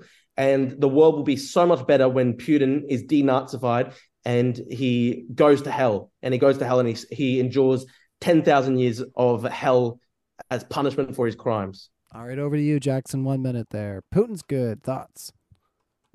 It's funny, the commander-in-chief of the war criminals of the Australian military is not a justified military target, but Drew wants Putin dead. Okay, so yeah, Putin is good. I don't like everything Putin's done, but overall, I mean, like, anyone it's really because Australia is good and on everything. Sorry, we muted you, Drew. Yeah, you need to shut your fat mouth, okay? No, do not.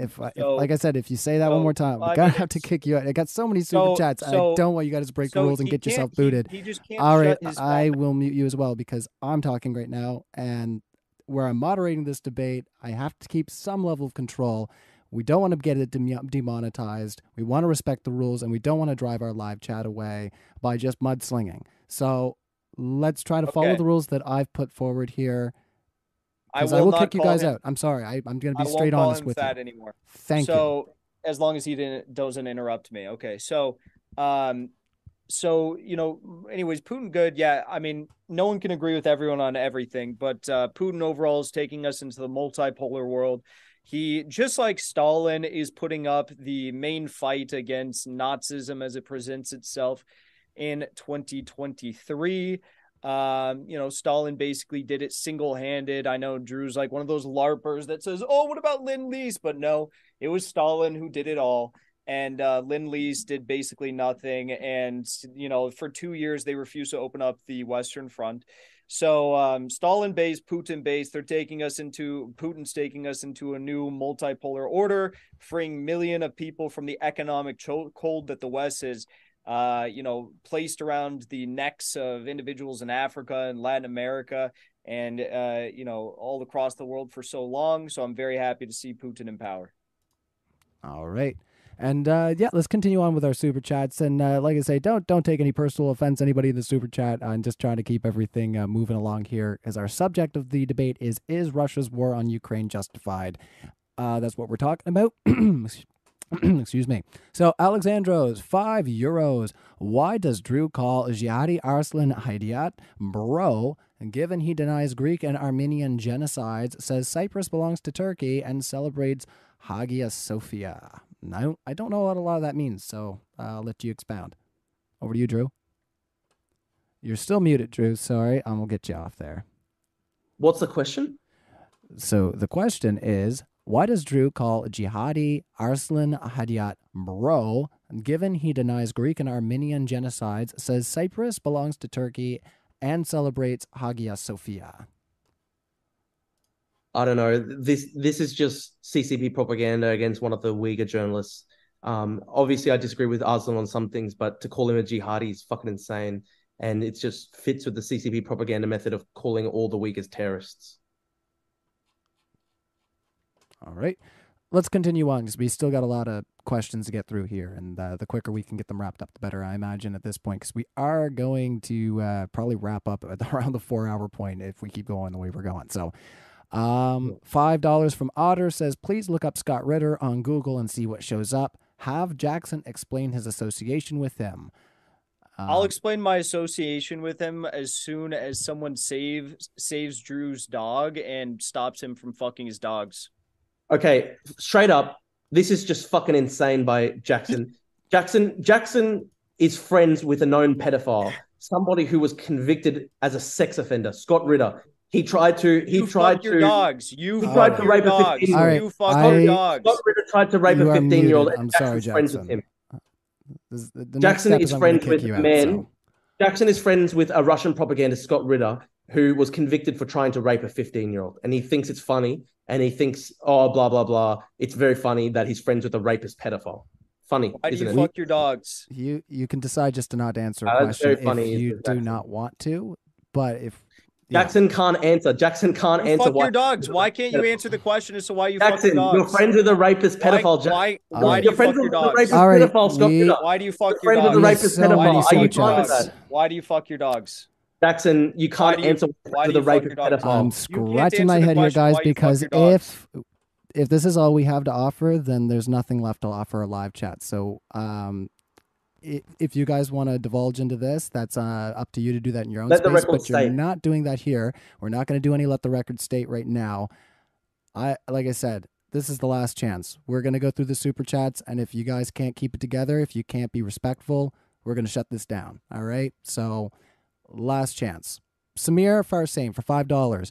JH, Cold War against Ukraine. Euro neighbors aren't seeking NATO's protection from Ukraine. Russia supports U.S. enemies. What are you defending? What? That's from Samir Farsain. $5. Say it one more time. Cold War wasn't against Ukraine. Euro neighbors aren't seeking NATO's protection from Ukraine. Russia supports U.S. enemies. What are you defending? That's the question. I think I might have just put the emphasis on the wrong syllables. What am I defending? Well, yeah, I mean, I don't. That was a very oddly phrased question. I don't support the deep state. Doesn't represent me. So you say America's enemies. Well, that's like George Bush's enemies. And I've got far more in common with the working class people of Russia, who are patriots defending their SMO, than I do with George Bush. And as for the Cold War, Ukraine actually was involved in the Cold War in a very interesting way. During the Cold War, the CIA utilized Banderites, and even after the fall of the Soviet Union, directly after, CIA protected Bandera, hid him, and encouraged him to pursue his bloody violent clashes against Soviet officials and civilians all throughout Ukraine. So, it was obviously very involved in the Cold War, and it was a strategic point, just as it is today in this new hot proxy war with Russia. All right, let's continue on. Dana McWhite, $9.99. Drew, do you know Kyiv is the original capital of Russia? Also, that's a lie about tanks from the 60s and 70s. You must be too young. The Cold War made Russia sell off everything. Lord of War. No, Russia is using tanks from 60s and 70s. They're taking out tanks from the stockpiles right now. And sorry, what was the other part of the question? They said, did you know that Kyiv is the original capital of Russia? No. Russia didn't even exist as an independent entity until much later. So Kievan Rus was more Ukrainian than Russian, and Russia didn't exist as an independent entity in its own right until much later in history. All right, let's continue on. For both of you, we'll start over on your side, Jackson. For 1 minute, why is the war taking so long? Because Putin is not provoked by rogue terror attacks, and his only response to these rogue terror attacks has been either increased bombing of the electrical infrastructure or increased bombing now of the intelligence HQs, which we just saw take place a few moments ago while we were streaming. In Kiev, there was 10 major blasts in Kiev, probably another intelligence HQ getting blown up. And he doesn't let him dates, noteworthy dates or anything like that sway the Russian military or do anything that would be seen as too escalatory or a bad strategy on the battlefield. Their goal is to slowly pick apart the Ukrainian military. And Bakhmut was a meat grinder. They achieved the goal of killing tens of thousands of Ukrainians in Bakhmut. Even the official leaked documents from the Pentagon reported on by the Washington Post prove that to be the case. And far less Russians died, Wagner fighters died in Bakhmut than Ukrainians. So the goal is being achieved by Russia slowly but surely. All right, let's continue on there. Can I say something?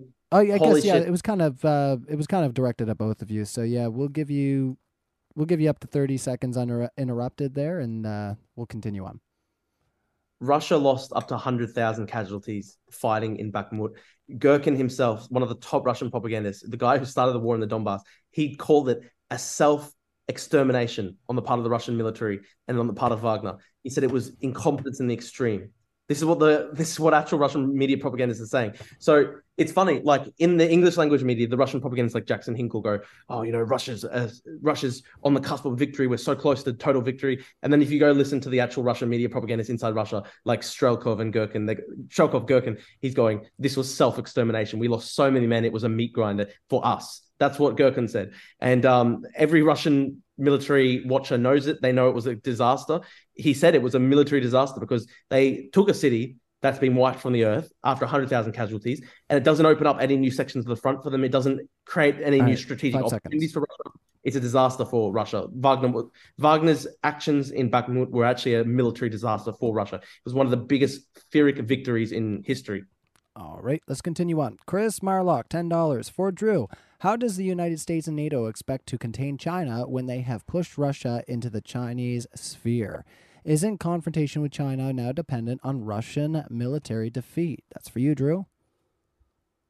Russia had already decided upon a course of confrontation with the West, which would have ultimately pushed them into the arms of China anyway. So it is Putin and the decision makers in Russia unfortunately decided that they would prefer to be a Chinese vassal than to integrate into Europe and be a normal country, because they were so intent on continuing Russia as an imperial project. They didn't want to just transform Russia into an ordinary nation state that could be integrated into Europe and integrated into the democratic world. Instead, they were focused on pillaging Russia for its natural resources, for their own wealth.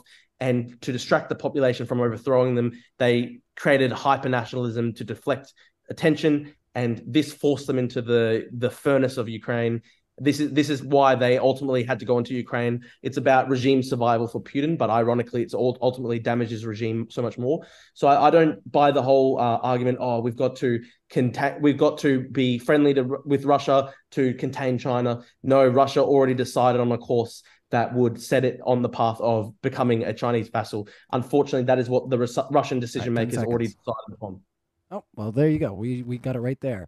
So, Sam Donji, 275, some sort of currency. I'm not sure how it translates, but 275. Thanks, buddy. Drew, you stand with NATO, U.S.-UK invasion of Iraq.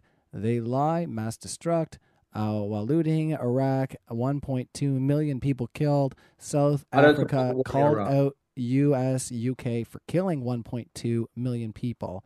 Do you stand with NATO? I don't support the war in Iraq, but NATO right now in 2023 is a force for good, force for anti-imperialism in the world, because Russia is the one that is carrying out imperialist wars of aggression and conquest. So it's really funny. Jackson and all the other tankies, they call out imperialist wars of aggression when it comes to America invading Iraq, but when it comes to Russia invading Ukraine, an imperialist war of aggression, that's all good. So they're fine with Russian and Chinese imperialism. They just don't like